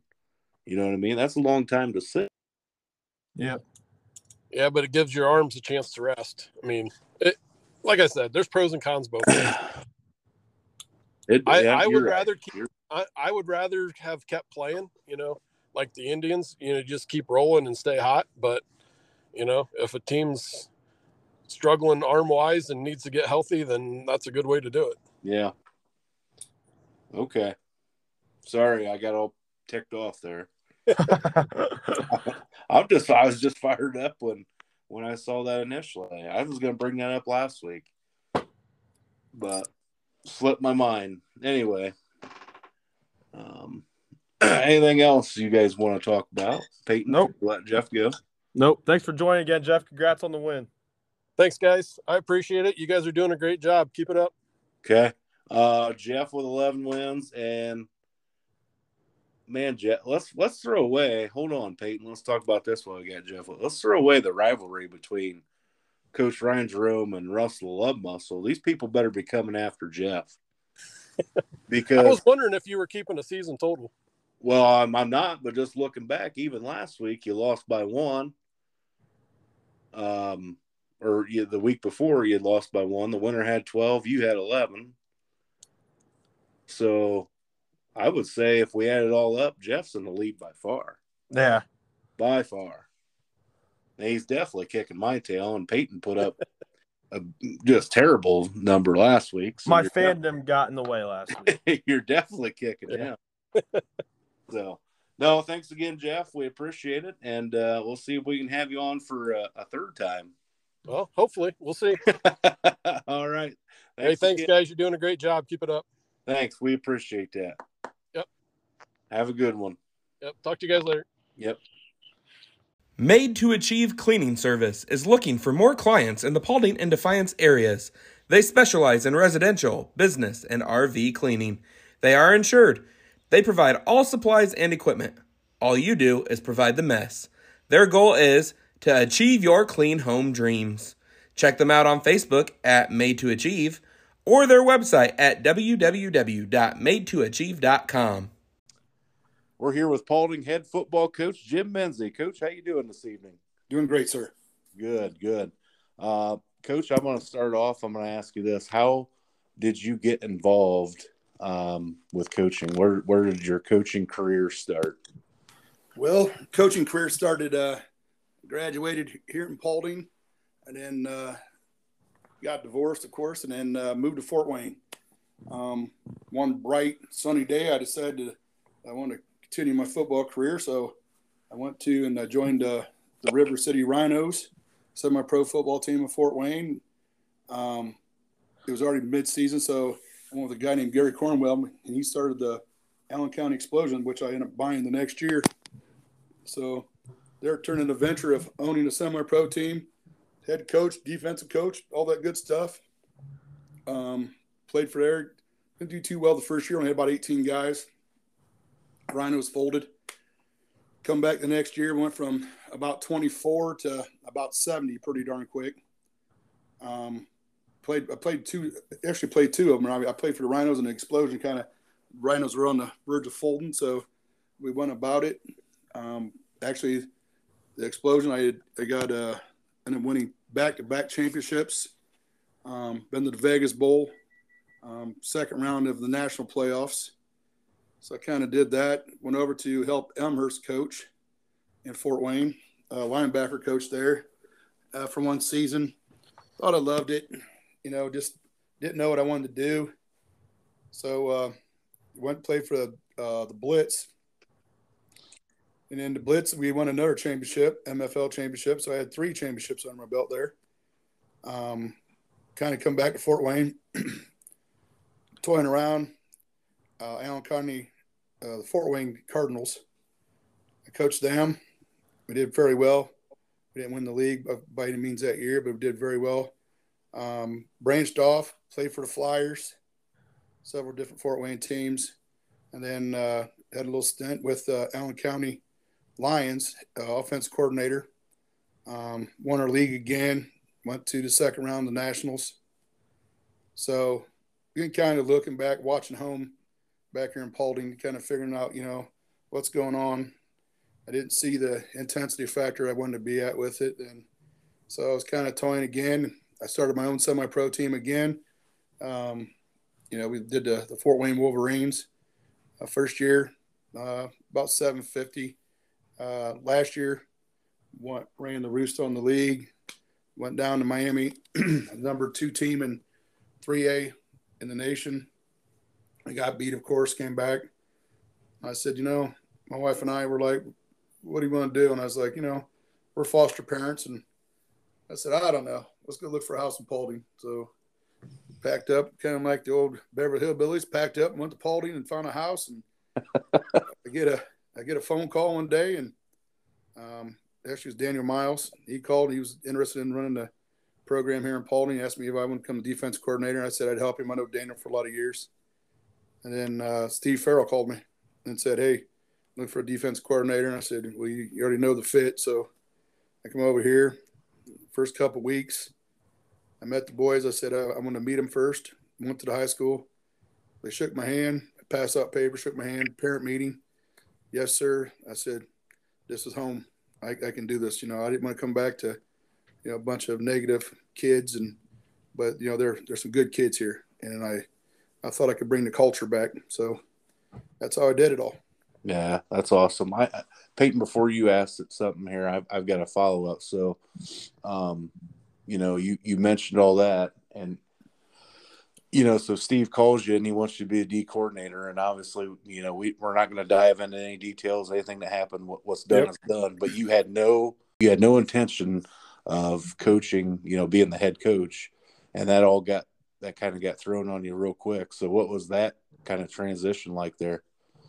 Well, one thing about me, I've always been around kids. I love kids. You become a foster parent, so you got to be able to have the transitional mind to help. So, you give thanks to God for doing that part. But when you get over here, and I'll tell you, like, first time I met Jack Woods, I was like, Jack Woods, and Joe played several years underneath me. And so I text Joe. I say, "Hey, I got your boy in the weight room." He says, "Oh, hell yeah, it's ready to go." So we were laughing. My grandson's Miguel. He plays center, and I've been working with him pretty much because when I was a young kid, 7th grade, Jim Eifert used to be the center for the Washington Redskins. And so he taught me a lot of good info on that stuff. So I knew a lot about it. So I started helping Miguel. Got the latex bands out. Got him some speed. Got him some strength. But I went in the weight room. There's a lot of kids that couldn't bench. And I'm not taking nothing away from the school program or the previous coaches, but, I got it. Jack was sitting roughly 245 right in that area. Miguel was sitting 220. Dawson Lamb was up there. Schaff was up there. But, when we got done, we did our little lift-a-thon. Jack was over 300. Dawson's over 300. Schaff was creeping on 300. Miguel was sitting at about 245. Wow. A good start. I had a lot of kids that are up there. Damian Iliff went from out of nowhere to 405 squat. The kids are believing in themselves. And the first thing I told them, I said, all you got to do is believe in me. I said, if I don't know it, I'm going to find out. But, one thing is I'm a leader, so I don't believe in just becoming a dictator. I want to be a leader. Tell them to get out there and what they got to do. So it was a very good transition, get to meet the boys. I was coming up on Fridays. That was my test to see who's out there on practice. We had a lot of kids, running and doing some workouts. So that was a very good transition. That's how I come up here to get to know. And what's ironic is when, Luke, I was sitting there and I didn't realize, Bill, his dad was a water boy when I played. So we were laughing. I was like, gosh, damn, boy, I must be getting old if I got the water boy's kid on my team. But he's a great guy. A lot of great people here in Paulding. My wife, I said, it's like Mayberry, it's coming back home. So I come back here and, my daughter had the restaurant uptown. So it was kind of an ongoing joke that I come up on Sundays, we'd help out, just kind of do a family thing. And people say, what are you doing? I said, I'm moving back here. I'm becoming the mayor. So I had people like, are you really becoming mayor? I'm like, hell, I didn't know I was coming to head. Didn't know I was coming to head coach either, but I thought you'd just keep a joke good. So, I got some of my friends and people were like, you're going to print shirts off like the next mayor, stuff like that. So, I'm a jokester. I love comedy. So, when I come over here and I see some of these kids, I was like, you got to laugh. You got to laugh at these kids. But, they actually humbled me quite a bit, so it's been a great transition for me. Coach, you were on the 1988 Paulding Panther team, and people of Paulding talk about that team like the 85 Bears. Damn right should. What was playing under Coach Caserta and the guys that you were with on that team, like Rob Kessler and Max Eifred? How did that start you become a coach and propel you for your career? Well, I tell you, I just had a little heart-to-heart with a few boys after practice tonight. We had Coach Bickford, myself, I had Jack, Kobe, and Matty Bale was in there, and they were all talking about it, So, of course, Bill, Mr. Stat guy, Bill Beckman, he's my stat guy, brought my old sheets out, man. I was kind of laughing and stuff, but the boys kept thinking, man, you guys are big. And I said, look, threw it on the table one day and said, look at it. You guys are bigger than we were. He's like, what? BS. And I said, man, look at it. I said, here I am at 198 pounds. Max is sitting about 190 pounds. I said, but I'm going to tell you right now, boys, I said, Caserta, he made you believe in the system. We had about the same numbers. but we hit the weight room. We played, but I was telling the boys that, when we was in 4th and 5th grade, we'd be out there at recess, and you're dreaming about being Ronnie Lott. Somebody come across the mill, you try to take their life from them, and that's how we were outside playing in the recess. But we held each other accountable. All the guys that I play with, I got mad love still for today because, I've been in the city, I've been here, and we have this brotherhood that, never changed. I remember leaving for 2 days. I was telling the boys, and we might go over to Dave Sluss's house or the Vogels, and we still broke each other down saying, oh, hey, what'd you do wrong here? So we never quit practicing. And that's where, when we got done, it was still a brotherhood, and you get emotional, and I think about stuff because I think back in my days, and I told the seniors, I go, I used the book as an example. I said, you got one more chapter. You got 10 chapters in this book. Each week I told them this. I go, it's coming closer. I'm like, yeah. Well, now it hit in tonight. I was like, the 10th chapter to this book for the 2022 season is going to come to end. You got to write it. Let me know how you want to do it. And I said, I'll sign the back for this at the end. And I said, but I looked at the juniors and on down. I said, but this is the beginning of you. I said, the seniors got to end.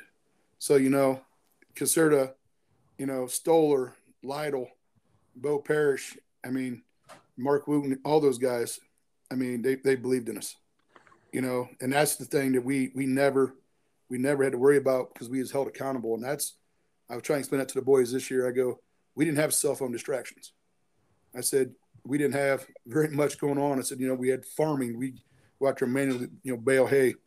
But the thing is, we hit the weights and we played together. That's the biggest component. Coach, what's one favorite memory from that season? What favorite memory from that season? Man, I tell you what, this shocked me still today. I remember when I had the Allen County explosion and Lima Warriors. We went over to play them. Well, we went over to play Ada. We was getting beat 6-0. And this one kid was just kind of running the roost on us a little bit. And Caserta walks up to me and Lytle says, you're going to be on this kid. If that kid breathes, you better be on top. There's a few extra words added in there I won't say on here, but we come off that thing. Of course, everybody that plays with me knows that I'm a shit talker. So I come out there, we get done out there, and I said, you better look in the mirror because it's going to be a long night. I said, I'm going to take every shot I can on you. I said, you ain't coming off the line. And I beat his tail pretty bad. But at halftime, Caserta walks over, and he was so mad, he kicked the sink. And we looked over, and there's this cleat mark on it. He had his damn little turf shoes on. And we go back 20 years later, I'm in Ada. I go in there, and I look over, and I get the cold chill. I look over, and the same sink's there, same cleat mark. And I was like, good God, this is, it brings back memory. But, that's the stuff that happened. It's the same thing I tell the boys. When Barry Lytle looked at you or Caserta or Stoll or any of them, and you did wrong, you ran.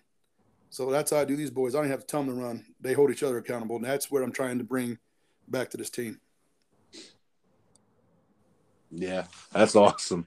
Peyton, you got any more about that, or you? No, we can talk about this year's team. Okay, let's go. You got a big one coming up Friday night with the county rival, with the Raiders. Let's talk about that game.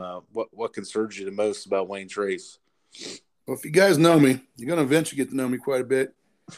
One thing I don't worry about too many people.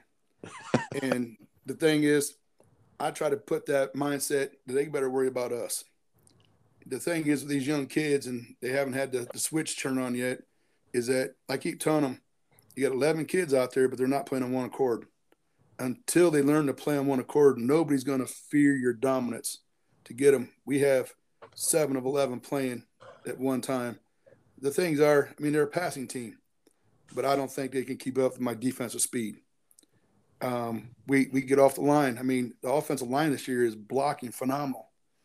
So, we got plenty of time. We just got to be able to get, Fife or Hunt, get them locked in and say, hey, man, settle back down there. Let's throw the ball. Dawson Lamb, Jesse Schaefer can run the ball. I come over here and, George Farrell put the formations in he did. And I was like, you know what? I'm going downhill. and my defense is running downhill. I'm switching. It took me about 4 games in. I said, you know what, we're running an eye. The eye just gives the quarterback that much more time. Not only that, but the kids could see better. They could see what's developing. You know, the other teams out there, I mean, there hasn't been really a team. I mean, Antwerp loaded up the box on us, 7 guys. We still try to run it down our throat. I don't think anybody in this league, and I might sound arrogant, but my DB is phenomenal. My linebacker's phenomenal. We're working very hard on our D line. We got some subjects there we got to work on, but individual people, they're doing a great job. Offensive line, I mean, I couldn't ask for a bunch of better kids. You know, everybody's good, but just the numbers factor is getting them. That's why we had to condition to make sure that they're able to step up to the plate and play 4 quarters instead of giving it for the half. Coach, I talked to you earlier this season. You were talking about your young guys. You have very few seniors, but you have a lot of young guys coming up. Let's talk about, Blake Roanhouse had to step in and play major minutes as a freshman. Same with Carter Bayshore, Yep. Grady Barton, and then also with the sophomores, Jack Woods, and the list goes on, Luke Beckman, Carter Evans. So don't forget about my hog, my grandson there in the middle. Miguel. Yeah. Pork chop. Pork chop. I named that when he was a young kid. He's pork chop. So yeah, pork chop. Yeah, he's a freshman, right? Yep, he's a freshman. But I come over here and I travel. My wife and I, we love sports. We love musicals, stuff like that. We tour and drive around and watch it. But we come to every game of their 8th grade year. And, and I was talking to Coach Miles and Dawson and those guys, and I said, look, they had their fingertips. They move them in. They do this. I filmed every game. I broke it down. I was telling Coach, hey, man, this was going on. They did their own thing too, but, they kept saying, come down here. I'm like, no, I'm not trying to do that. I'm just trying to help out. But they had a great group of kids, great love. Hunt of Roanhouse connection, Carter Bayshore, the connection, then you look at Jared Mans. I mean, Jared Mans had a little surgery this year on his kidney there. And again, there's another connection that you don't see. Grady Barton. I mean, you got more and more. Iliff can step in and do the things he does. So, I mean, do I feel comfortable? Yeah. I mean, that's the nucleus. That's what I was telling them, that, then you got the 8th grade kids coming up on top of that. But really, the coaches down there, again, props. They did a great job this year. But I think we got 14, 15 freshmen, and we're probably going to have another 13 to 14 8th grade coming freshmen. So, yeah, the nucleus and the heart is going to be coming to the young kids. And I'm trying to recruit, So, hey, if you guys got any kids out there who want to play football, you send them over. We'll take care of that business too.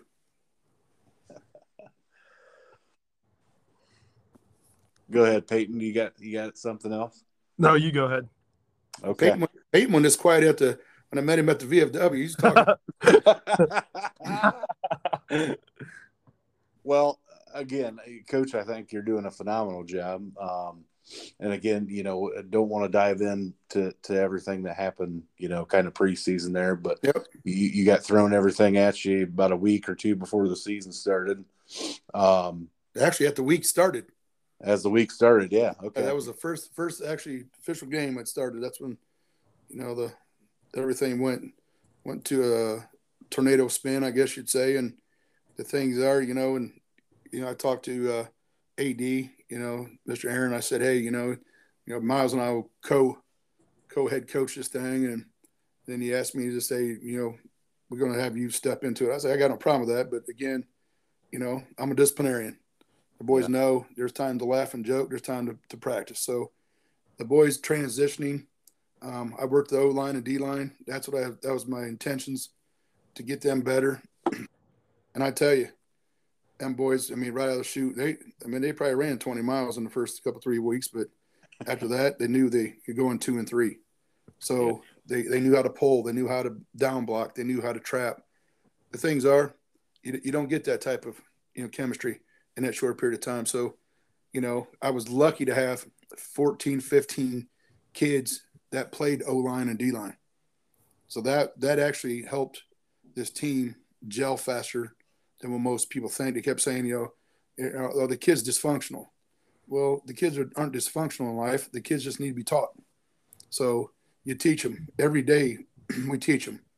I think my favorite one of the bunch is, Luke. He keeps saying he's going to be a heart surgeon. Well, he's trying he needs to be a politician because he tries to debate everything we talk about, but he definitely knows what he's supposed to be doing. That sounds like Luke. Yep. But every one of them's got the great personality. Every one chimes in and fits in. You know, I mean, you couldn't ask for any better on your tackles. I mean, I had Vinny Cantu out there. Vinny was doing his thing, but you know, I'm always challenging. I'll give kids challenge. And Luke, he said, I can do it. And I kept, picking on Luke. And I said, man, I'm not used to you being in this spot. You're always smiling, standing in the background. I said, you're going to get your forehead's going to get sunburnt because you haven't had a helmet on very much this year. So he gets out there and he starts doing it. Man, very impressed me. Schaff definitely doing it. Kobe and Jack, I think I got probably two of the fastest, strongest guards in the GMC by any means. And of course, Pork Chop don't have no speed, but he's got to make sure that ball gets in that quarterback's hands. That's all that's got to happen. Yeah. Coach, you have a great senior class. You guys like Dawson Lamb, and the list goes on. How your first year coming back to Paulding with that such great senior class, what have they done, to help you with this first year? Well, they helped me deflect. I tell them this all the time. I mean, Braden is a very outstanding young man. He got some leadership capabilities going in the Marine Corps. I praise him for that. He goes out there at, the wide out, comes in at tight end, plays safety, not afraid to come down and crack a running back. Dawson Lamb, every coach wants 25 Dawson Lambs, I mean, the kid, we're out there, and first time I see him, he's out there in his damn underwear, I think it was, but it might have been a girdle. And we're all done running them. We ran them the 44 40s as part of the requirement. So we're going inside. The boys were like, you tired? They're like, no, sir. So they've been practicing. I look up, and I said, what the hell's going on here? And there's Dawson Lamb doing another freaking 20 of them, I think. And the kid's motor just don't stop. So, and he's an absorber. So he just keeps learning. So, you go right down. You got Larson Yates. I tell you what, Larkin, I'm sorry. But he, phenomenal kid. He's kind of like, your secret player. I mean, that kid does everything you ask him to do, pulls out things that, you wouldn't expect him to do. His speed, his hands. I mean, just a phenomenal kid. Vinny Cantu, same thing. He's at the point where, Vinny could play any position, but Vinny's just a big old teddy bear. He doesn't get upset, and that's what kind of makes him and we click.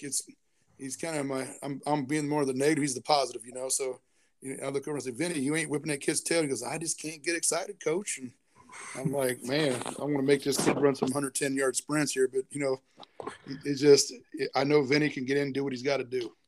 Nash, I mean, you can't ask for a better slot, and he's a safety. Nash, mind thinks he's a middle linebacker, but his body shows he's a safety. So he's definitely phenomenal. Nash is listening to this. You got to use your hands to catch the ball more, son. But he definitely can. He can probably run a drag better than most kids out there. And he comes in and puts the boom down. Probably one of the best long snappers I think I've seen in a lot of years too. He's got that definitely down to a science. But the seniors have brought so much love and energy and accountability is that you didn't have to go out and find your running back or your linebacker. You didn't have to go out and find a good slot or a good wide receiver. But, when you look at it, you're losing three receivers, I think they're GMC contending, first team receivers there.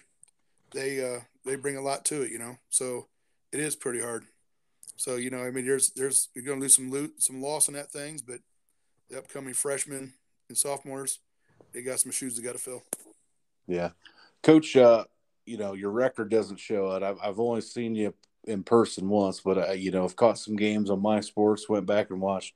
You're 1-8 on the season, but you've played some really tough games, and maybe that's part of the process of everything you've got going on here.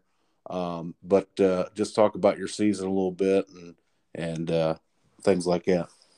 Well, I tell the boys my favorite line to the boys: let's not look at wins and losses. Let's look at plays. If you go back to Arlington, mm-hmm. I mean, them boys were passing out on the sidelines. We put it on them. I mean, we're 6 plays away from winning that game. Yeah. You go to Spencerville. We was winning the game. They got in there and thought they won the Super Bowl. They come back out. They had 6 or 7 plays that they messed up. I told the boys in life, I said, I'd rather lose by 40 than to lose by 1, because 1 is usually 1 play.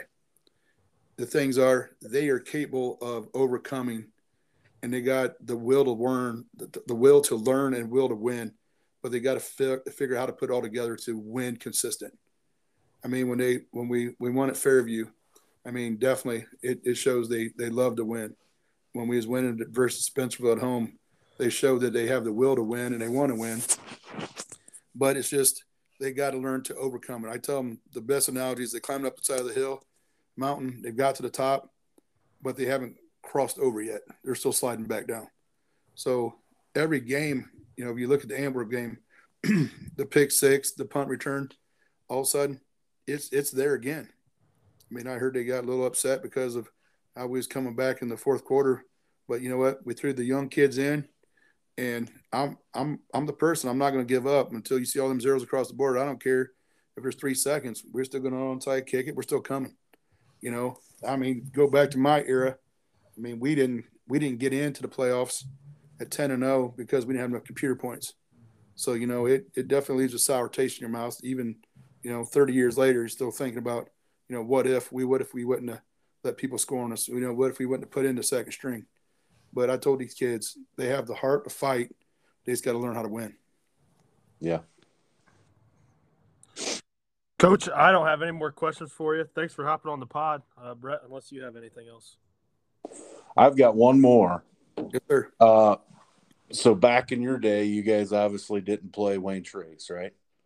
They didn't want it.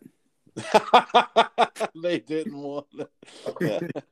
Well, that might be. But so for you coming back, I mean, how much this week have you really brought up the rivalry? Well, my thing was, they asked me, the kids challenged me, like, what do you want? And I said, be prepared. We're going to the playoffs. And they're like, man, coach, I said, I don't believe in a little bit. I said, I bring a lot, and they're like, can you guarantee it? And I said, I guarantee the coaches are ready. How about you? So then, we got a little bit of a losing streak going on. I mean, just a little bit. And next thing you know, I said, you got to do it for your hometown rivalry. I mean, you go to McDonald's and you got a Antwerp jacket on, and you go to Wayne Trace and they're over here in your area, are you going to let this happen? And they're all like, no. And it's a rivalry. But the thing is, I said, a lot of teams put us on the map as their homecoming, parents' night, stuff like that, because they thought we was just going to roll over. Mm-hmm. And I told them, there's a lot of teams that, I mean, I've got a lot of positive report back from a lot of coaches at the end of the game, like, man, coach, you brought it. Hey, coach, you done this. Hey, you done this for these kids. I didn't do nothing. It's the kids did the work. I don't like being the one saying I take off responsibility. Other coaches put their effort in. All the kids put their time in. The parents are backing up the program now. The kids are backing up. They're believing in it. And the thing is, that's our motto is we believe. So, yes, there is a rivalry going on. But I told them this is the last thing at the last chapter. How do you want to end this? I feel last week we matched up with them.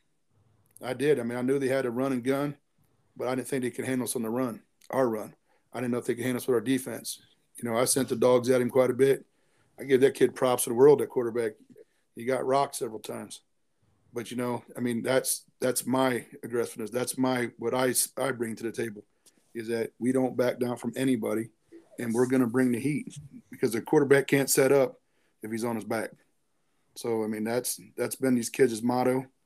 And, yes, they played a little bit reckless, a little bit with a little bit more aggressive character. But, I told them, I'll take that. I didn't see it last year. I see it this year. The same kids. So, hopefully now you see a bigger thing coming, especially the new kids coming up. I just hope they find the love. One thing that I challenged them all, and they challenged me, is that I've got more kids that I've never met that come up and said they want to be in the weight room this year. I mean, we're getting ready to, end this season. We got to take like a month off, and we're going to get back to them hitting them weights. what people didn't know, when we went down for 7-on-7 and lineman drills and lineman things for the 7-on-7, we competed. But one thing about our linemen, we went in there and Jack Woods got first place on the bench. Schaff come in second or third on one of them. We went down to underclassman Miguel got first. Jack Woods got second in the tire tug. We had Schaff get second place in the thrown over top of the bar, the weighted ball over top of the bar. The linemen, they came prepared. I believe the heart and soul of this team is going to be them hogs up front, and that's our motto. We're coming with heat, and we're bringing the boys out to play. And we're going to try to win this thing. And next year, I tell them, you're setting a foundation. Now we're getting ready to build the house on it. So the boys they're growing, and I think they're going to bring something special this Friday, and we'll see how it goes. All right. Peyton, you good? Yep. Best of luck this weekend, Coach. Thank you, sir. Yeah, best of luck, Coach. Thanks again for joining us. And again, we appreciate it. Peyton, that was an interesting interview there with Coach Menzie. What was your biggest takeaway from that? I tell you what, I wish I was suiting up Friday night. I'm ready to run through a brick wall right now. Coach Menzie, he's got his guys believing in themselves, and they don't want this thing to be over. And like you said, this is the last chapter of the book. I'm sure you can say every part about your last football game. I can too. Yeah. It's just a special moment in your life that you'll never forget. And then for those underclassmen, getting into this, I always said every year it gets harder and harder to tell the seniors goodbye. And knowing Dawson Lamb, I got to play with Dawson and Braden. They played big varsity mints for us my senior year. And, Luke's grade is, they're sophomores to these seniors, and they hang out with those seniors. Dawson Lamb's over at the house all the time. And it's really going to hit those sophomores and juniors and, freshmen on that they're never going to get to suit up with the Dawson Lamb again. They're never going to get to suit up with Braden Sanders, Nash Shaler, Larkin Yates, Vinny Cantu, and the list goes on. Coach Menzie had me ready to run through a brick wall and big-time rivalry game. I can't wait for it Friday night. Yeah, real nice interview we had there. He let his character show a little bit and let his personality out, which I love. Yeah, and you understand why these kids love playing for him.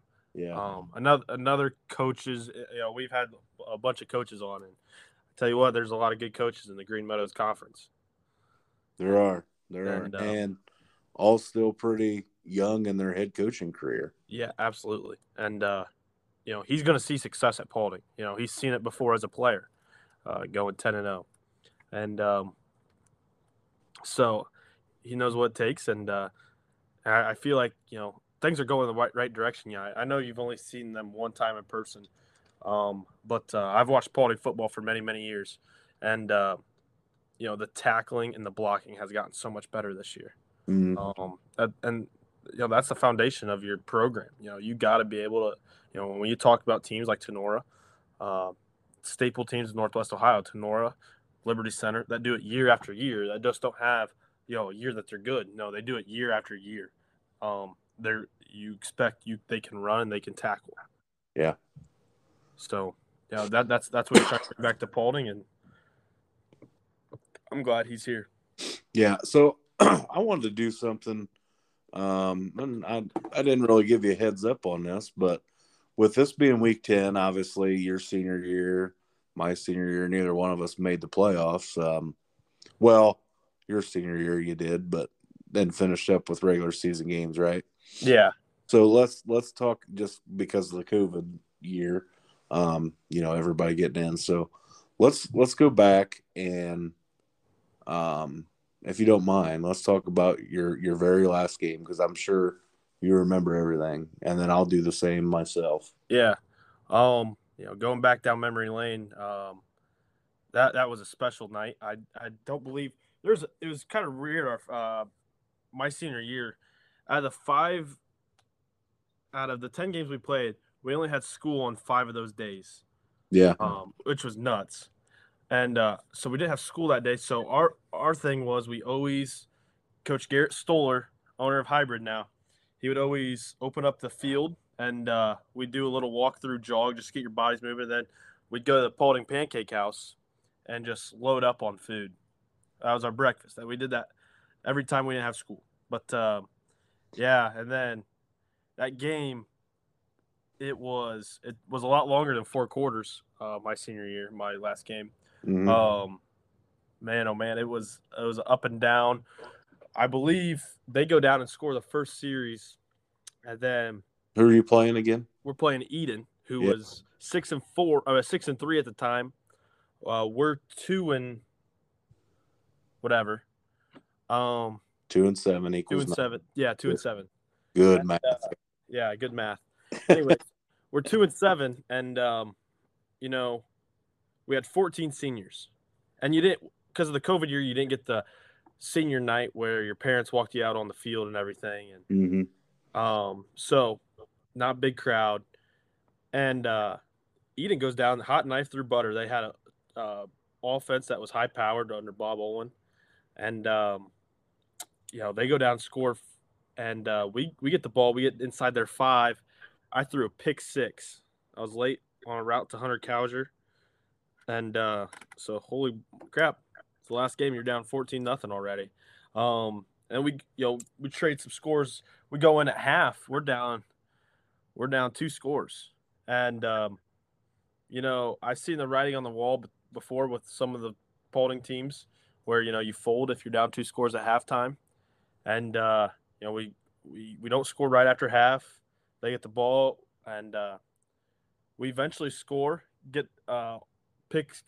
pick off Drew Gallyhoo, and then we tie the ball game up.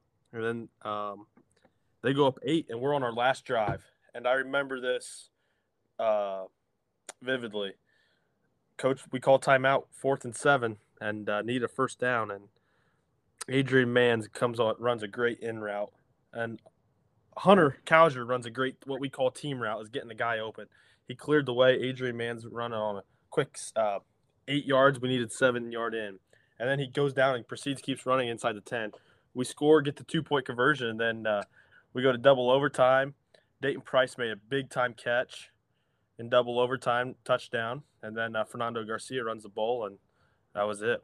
So those seniors had fingerprints all over that game, and Hunter Cowger, Fernando Garcia, Caleb Manns, Adrian Manns, Dayton Price, the lineman, Quentin Gonzalez, Nolan Johans, Brendan Hornish. So, yeah, I mean, there's no better way than going out on top, and it's kind of funny. We've watched that game over and over again because the next day we had a teammate test positive for COVID, so we while everyone else is in school, we're out of school for 2 weeks. Yeah, I remember that. Yeah, so basketball season got postponed a little late, so I remember we weren't supposed to meet. That's when you're supposed to be quarantined, but all of us, we couldn't be away from each other for 2 straight weeks, and I think we probably watched that Eden game. If I had to guess, 6 times in those 2 weeks together. That's a great memory. I'll go back to mine. It was the fall of 2009. And how crazy is this? So we played Holgate our last game. So think about this. Paulding took Holgate's spot in the GMC now, right? Yep. So next year, Paulding will be at Wayne Trace week 10, right? Mm-hmm. So I've been out of school long enough for the GMC schedule to make a full rotation. You feel old? Oh my gosh. That's like Coach Menzie saying, Dad was his water boy. Now he's coaching his kid. That makes me feel old. The schedule's done a full rotation, but I played Holgate week 10 at home. It was raining sideways. It was cold, and I'm telling you, it poured. The field turned into just mud all over. We were on paper in great conditions. We were probably, the way better team, probably 3-4 scores better. I believe we won that game like 20-6. And I think that might have been like 14-0, 14-6 at halftime, or 13, something along those lines. Don't really remember the score that well. I remember, it was raining sideways. It was awful. It was cold. But man, it was a lot of great memories. I remember, we just obviously both teams ran the ball the whole second half, because after the first half, it was just so tore up. You couldn't really do anything. And there was one time, so the offense we ran, we always, we ran the Power O, as Coach Speller called it. And Power O, where your quarterback was the size of a fullback. Yeah. DB was a big dude. Yeah, and he's leading up through the hole. he makes the pitch and he leads up through the hole. But anyway, we had our tight end to the right, which was Jason Gordon, who's also our kicker and senior as well. And I remember, so if the guard was pulling, backside guard was pulling, me as the center, I blocked down, you know what I mean, towards the guard is pulling. So anyway, we run the O, and I blocked that tackle down, and it was so slippery that I blocked him, and he fell to the ground, and I kind of slid over top of him, and I ended up falling into our tight end, who was lined up on the backside, which is Jason Gordon, and I took his legs out. And so then he falls down, and we're both just laying there, and the play's going on down the field. And it was like we were on ice, like we couldn't get up. We're trying to help each other up. And I just remember the time we got up, we're both laughing, covered in mud. It's just like the little things like that you remember, right? Yeah. So, yeah, I mean, we end up winning the game. It was a great game. But, to mention those guys, you talk about Trevor Spicer and Justin Holbrooks, Jordan Sherry, Jason Gordon, Derek Baxter, Jesse Oliver, Dylan Haney, Ethan Webster, Russell Love Muscle, King Cobra, as we called him, Tim Wolford. So just a great group of guys that you'll never forget. You created a brotherhood with, and out of those guys I just mentioned, I still see half of them on a regular basis, it feels like, and then still talk to the rest of them every once in a while. So it's just, man, it's crazy. When we talk the game of football, not only, does it teach you a lot about life and you learn a lot about the game, but the brotherhood that Coach Menzie mentioned when we talked to him, you have that forever. So that's what, you talked about the brotherhood, and that's football is a game where it's unlike any other, and the memories are like any other. There's nothing like that. High school sport, there's nothing like the game of football that high school sports can offer. It breaks you down and it builds you up all in a matter of one season. 2-a-days, it's not easy. That's the hardest thing to go through for a high school athlete. I honestly say. And then, but it's not terrible either. Like, you're going to live through it. Right. Absolutely. Yeah. But you're with the guys. Right. You start weightlifting in May? Mm-hmm. And then we're here in October, in the middle of October, and you see each other every day. You get Sundays off maybe, where you don't see your coaches or, your teammates. But like Coach Menzie said, he still talks to his coaches. Barry Lytle. He still calls him coach. Yeah. Yeah, it's there's nothing like the last time you take the pads off. And I don't know about you, but both of us won our final game. But there's something about when you get back to the locker room, and even after the game, sharing some time with those underclassmen and even your classmates. Like, I got back to the locker room, and it was just like, man, I'm soaking wet and I'm freezing, But I didn't want to take the pads off for the last time. It was weird because my last game, it was October 30th, because that's when the season ended. Mm-hmm. because they moved it up last year, I believe. But anyways, it was kind of weird because everyone that was there, like the student section, they came on and rushed the field. Coach Aaron talked to the students and the players all at once, and it was just weird. No one really wanted to leave the field.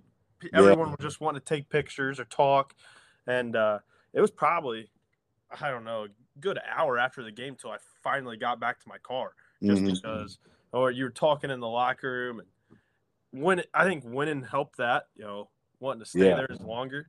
But it was very, very awesome. Well, I'll tell you this, even my junior year, and even years before that, it's like even win or lose, it doesn't matter. I feel like you just want to stay, and it's like, man, I don't really want to go in.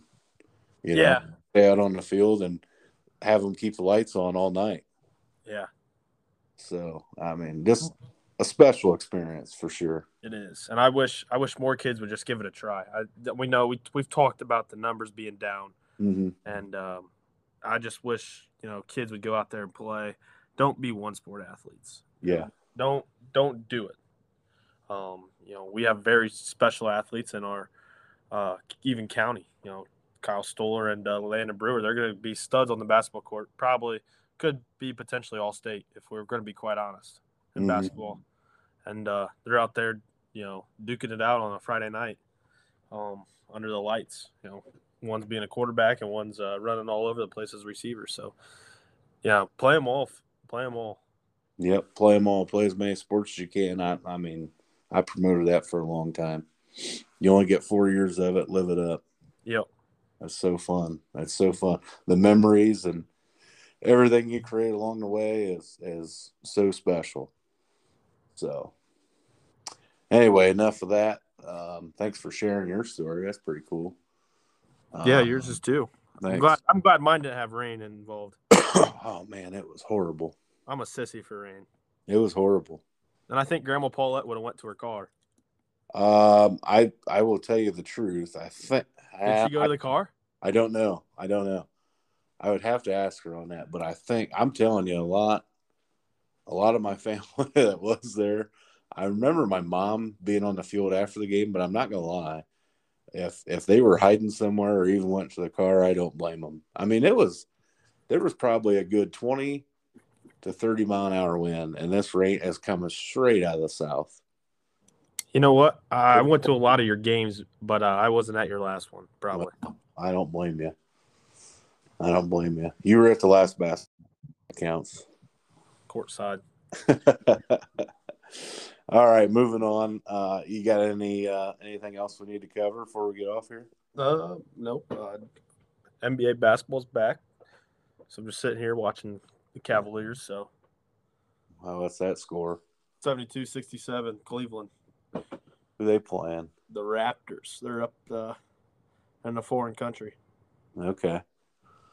Bronny and the Lakers. They didn't get her done last night. I tell you what, I don't know if you're into DraftKings. Are you? Kinda. Like making fantasy lineups? Yeah, kinda. NBA is the most fun to do. Is it? Oh yeah. Yeah. Might have to give it a shot. Tell you what. Shout out again, Dayton Price, but he's a wizard when it comes to making NBA lineups. Him and Blake. Oh man. Yeah. So, final shout outs. You got any? Yep. Shout out to those seniors suiting up for the Panthers Friday night. Enjoy it, soak it all in, and I got to play with these guys until these are the guys that I don't play with anymore. It's special. I played with them, so it's special for them, and best of luck to them. So Dawson Lamb and Braden Sanders and company. So shout out to those guys, and shout out to Archibald Lady Blue Streaks. Hopefully their season keeps on moving on. So they win tonight? I believe so. Okay. I'm gonna give a couple shout outs. Number one. I'm going to give it to a guy I just mentioned that was in my senior class. Turned 31 yesterday. And I told him I was going to give him a shout out on the pod. And, we ended up not recording last night because of everything going on. But we're doing it tonight, so I'm going to shout him out tonight. Happy 31st birthday to Webby, Ethan Webster. That dude was a hoot. He still is a hoot, but he was so fun to play with. And I texted him yesterday, told him happy birthday in our fantasy group text. And I said, I'm giving you a shout out on the pod. And so he's listened to it a few times. So that's my first shout out. My second shout out is to the New York Yankees for moving on and taking down a good Guardians team, a young, solid Guardians team. Now you shouting out the Yankees, and we're gonna lose viewers. Oh, stop it! People hate the Yankees. And currently in the bottom of the fourth, tied 1-1 with the Astros. I hope that series just ties and we just make the NLCS the World Series. Yeah, wish in one hand, crap in the other. See which one fills up first. So there's my other shout out. Again, we always want to shout out. I'm going to shout out this guy again, Chris Smith, for dropping our beats. Those beats are pretty hot at the beginning and end of the episode. I don't know how you like them, but I think they're awesome. So give him a shout out, and I'm going to shout out our one and only sponsor right now, officially, Made to Achieve. You heard the commercial on that earlier. So, give them a look on Facebook or their website. And, again, get in on the pod picks. We had Jeff on earlier, and, he's won twice now. Let's see if someone can knock him off. All right, get in on the picks. If you win, we'll bring you on. And you can submit those picks to acrossthefieldpod@yahoo.com. I just had someone submit picks while we were talking. So really, yep. Shout out. You want to shout him out? Alex Arlano. Alex Arlano. He's came close. He's came really close. He has. He's been close twice. So I hope he pulls it out this week. I'd love to talk to him. So again, get in on the picks, and you can catch us on Spotify and Amazon Music. Anything else, man? Nope. Again, thanks, Coach Menzie, for hopping on. That was awesome, and Jeff for hopping on today. And yep, it was good talking to you. Yep, want to thank both of them again. And I know this episode, I want to say this again, was pretty long. But with only doing one episode this week, just there was a lot we had to go get through. So don't miss the next episode next week. We got a dandy one for you. We're going to talk some playoff football, high school football. So that should be pretty entertaining. I won't reveal who we're having, but we're going to talk some high school football, some playoff action. So, all right. Well, hold it down in Columbus this weekend. Yep. Go Panthers. Go Panthers. Go Raiders. Go Panthers. Go Raiders. One thing we can agree on, OH. I know. All right. Let's a good go. One. Have a good one. We'll see you. Yep. Have a good one. Later. This has been another episode of Across the Field. Peace out.